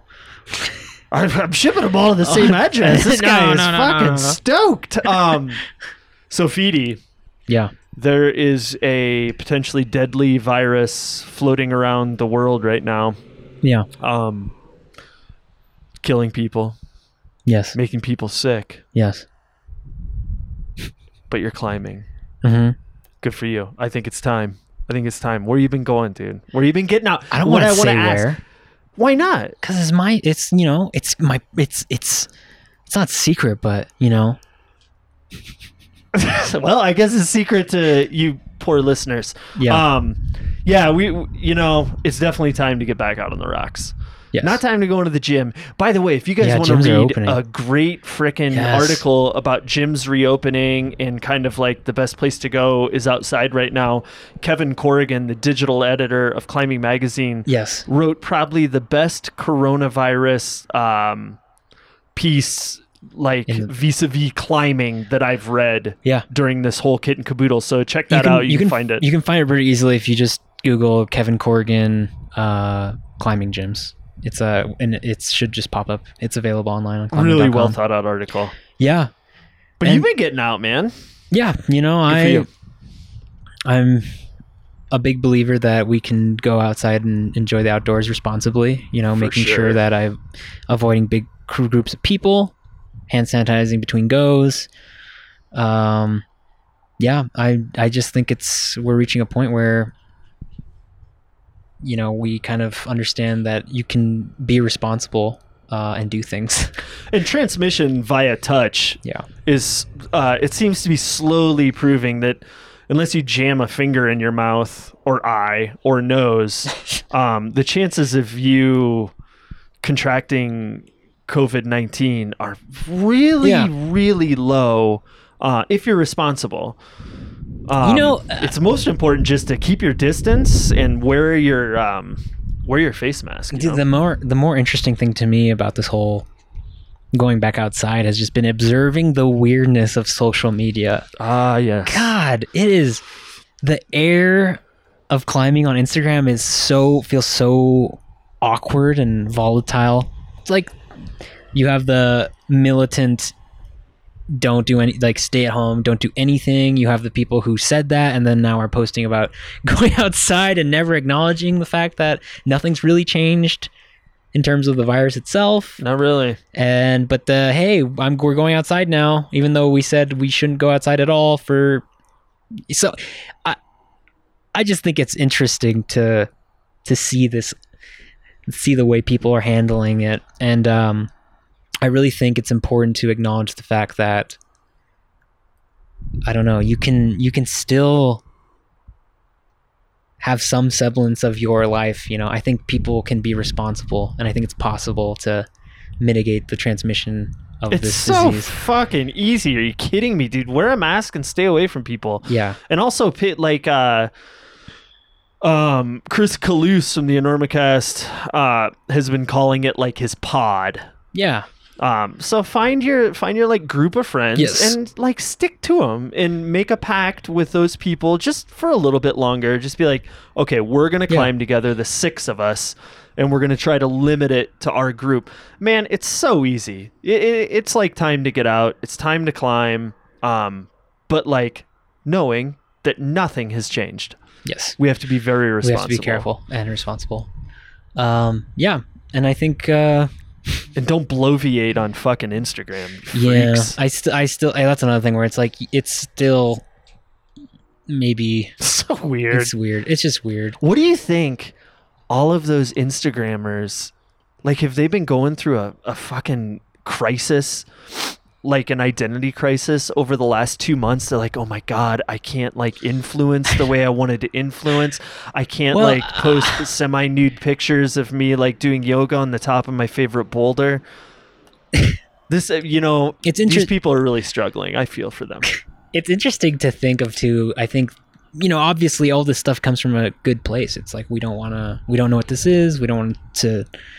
We should mitigate spread as much as possible. And then I feel like some people really dug their heels in and then realized, like, holy shit, well, if I want to stick to what I said, I'm not going outside or doing anything near people for fucking 2 years. Because there's not going to be a vaccine. That's not going to be... do, dude. I'm out. Dave, yeah, that's why I'm here. You're the only person I see anymore, I am Dave's pod. This is it. I don't know. It's... We actually, this might be a good time to bring this up, where oh God, we recorded an intro a few weeks ago. Oh yeah, and the lost intro. And we both kind of said what we're saying now, but that was like it was maybe like almost 4 weeks 2 ago, or 3 episodes ago. Yeah, but then we were like, it's time to go out. This is like a month ago, and fucking woke up the next day. We're like, maybe pump too the brakes soon on that a little bit. Oh yeah, and like it's hard to be someone who's telling people to do anything. I don't know. Like, I don't. Oh shit, we don't hold any weight, dude. We can tell people to do, like, I'm telling you, go out and buy Chris Kalman's book. Yes. These people are just like, fuck that guy, man. This is not my dad. He's not my boss. I'm old enough to be your dad, but I'm not. Yeah. I'll spank you if you don't buy it, though. But yeah, it's just funny too. Like, we felt the pressure to not really say what we were thinking at the time. I mean, the truth is, when you have a microphone in front of your mouth and a few listeners, like, you can say it's time to go out and climb to your friends because they're going to be responsible. They're going to go to an empty crag.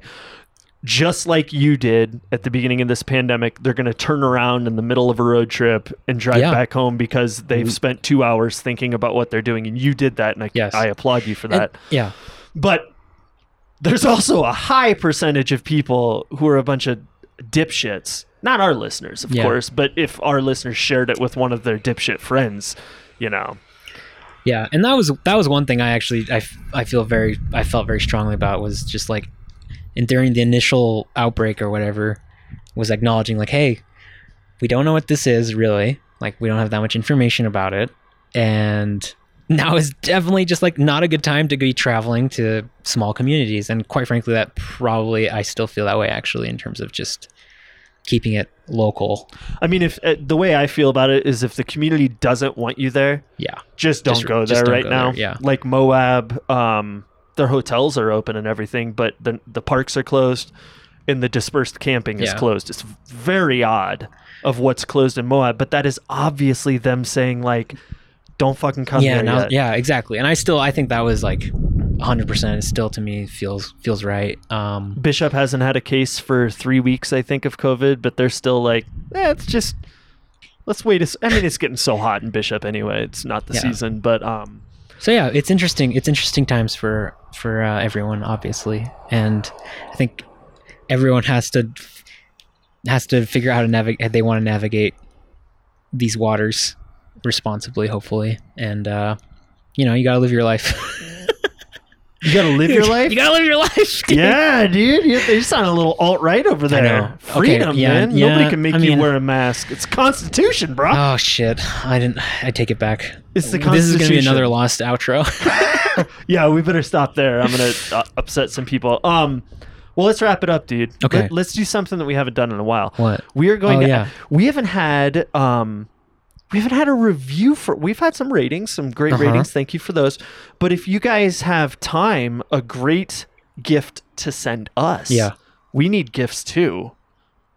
Don't we? Yeah. PD? Yeah, we do. Obviously. Please send us presents.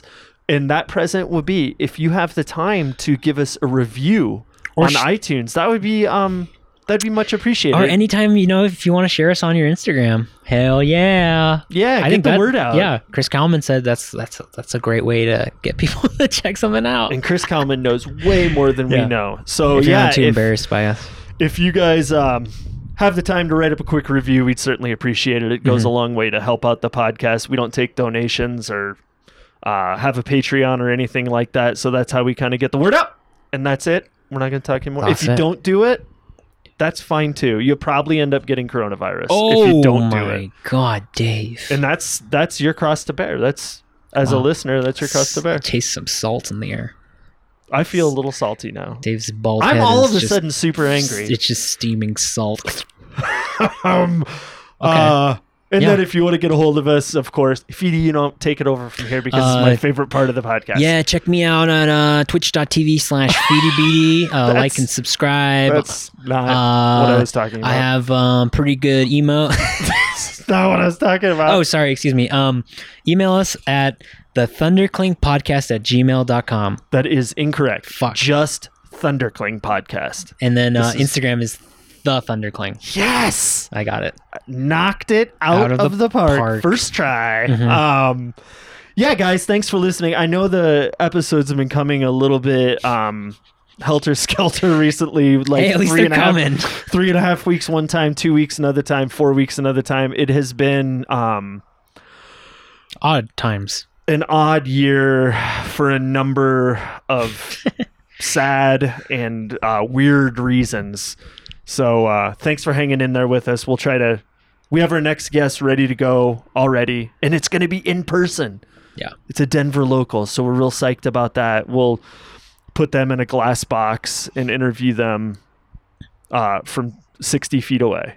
Sounds Is good. what I was thinking. And Yeah, you can have your 60 little feet. blow dart, and if they misbehave, Yeah. straight through the glass, bro. It'll shatter around. Oh my god, I can't wait for this. Maybe dip the dart in coronavirus. God. You have Disclaimer: we're joking that? Are we? about coronavirus being funny, but what Eh, are you gonna fucking do? gotta make some jokes about it, I think. Yeah, I think we need a little more comedy. yeah. I just started a comedy series because I was like, I've been watching a lot of sad TV. That's one thing Reading a lot of sad books, Dave. you did just finish a very traumatic book. Chris Kalman's As Above, So Below. Whoa. Type in Thundercling in the promo box at chriskalman.com. Get 25% off. Okay, that's it. All right. Okay. Thanks for sticking Yeah, around. we'll see you later. There's no song at the end of this one because I nearly cut my finger off making these damn holds, which if you want to buy, there's $212 a piece. Minus about $192. Somewhere around there. Haven't Yeah. come up with a price I yet, think but if so. you guys really do want some wood holds, get a hold of They're me. nice. And, They're really nice. I'm going to sell them for Dave kisses each nice one. and cheap. Yep. I sleep with them Just under my like pillow. I'm kissing you guys goodbye now. I love you guys so much. Oh, that was a little too close to my ear holes. Okay, guys. Bye. Bye.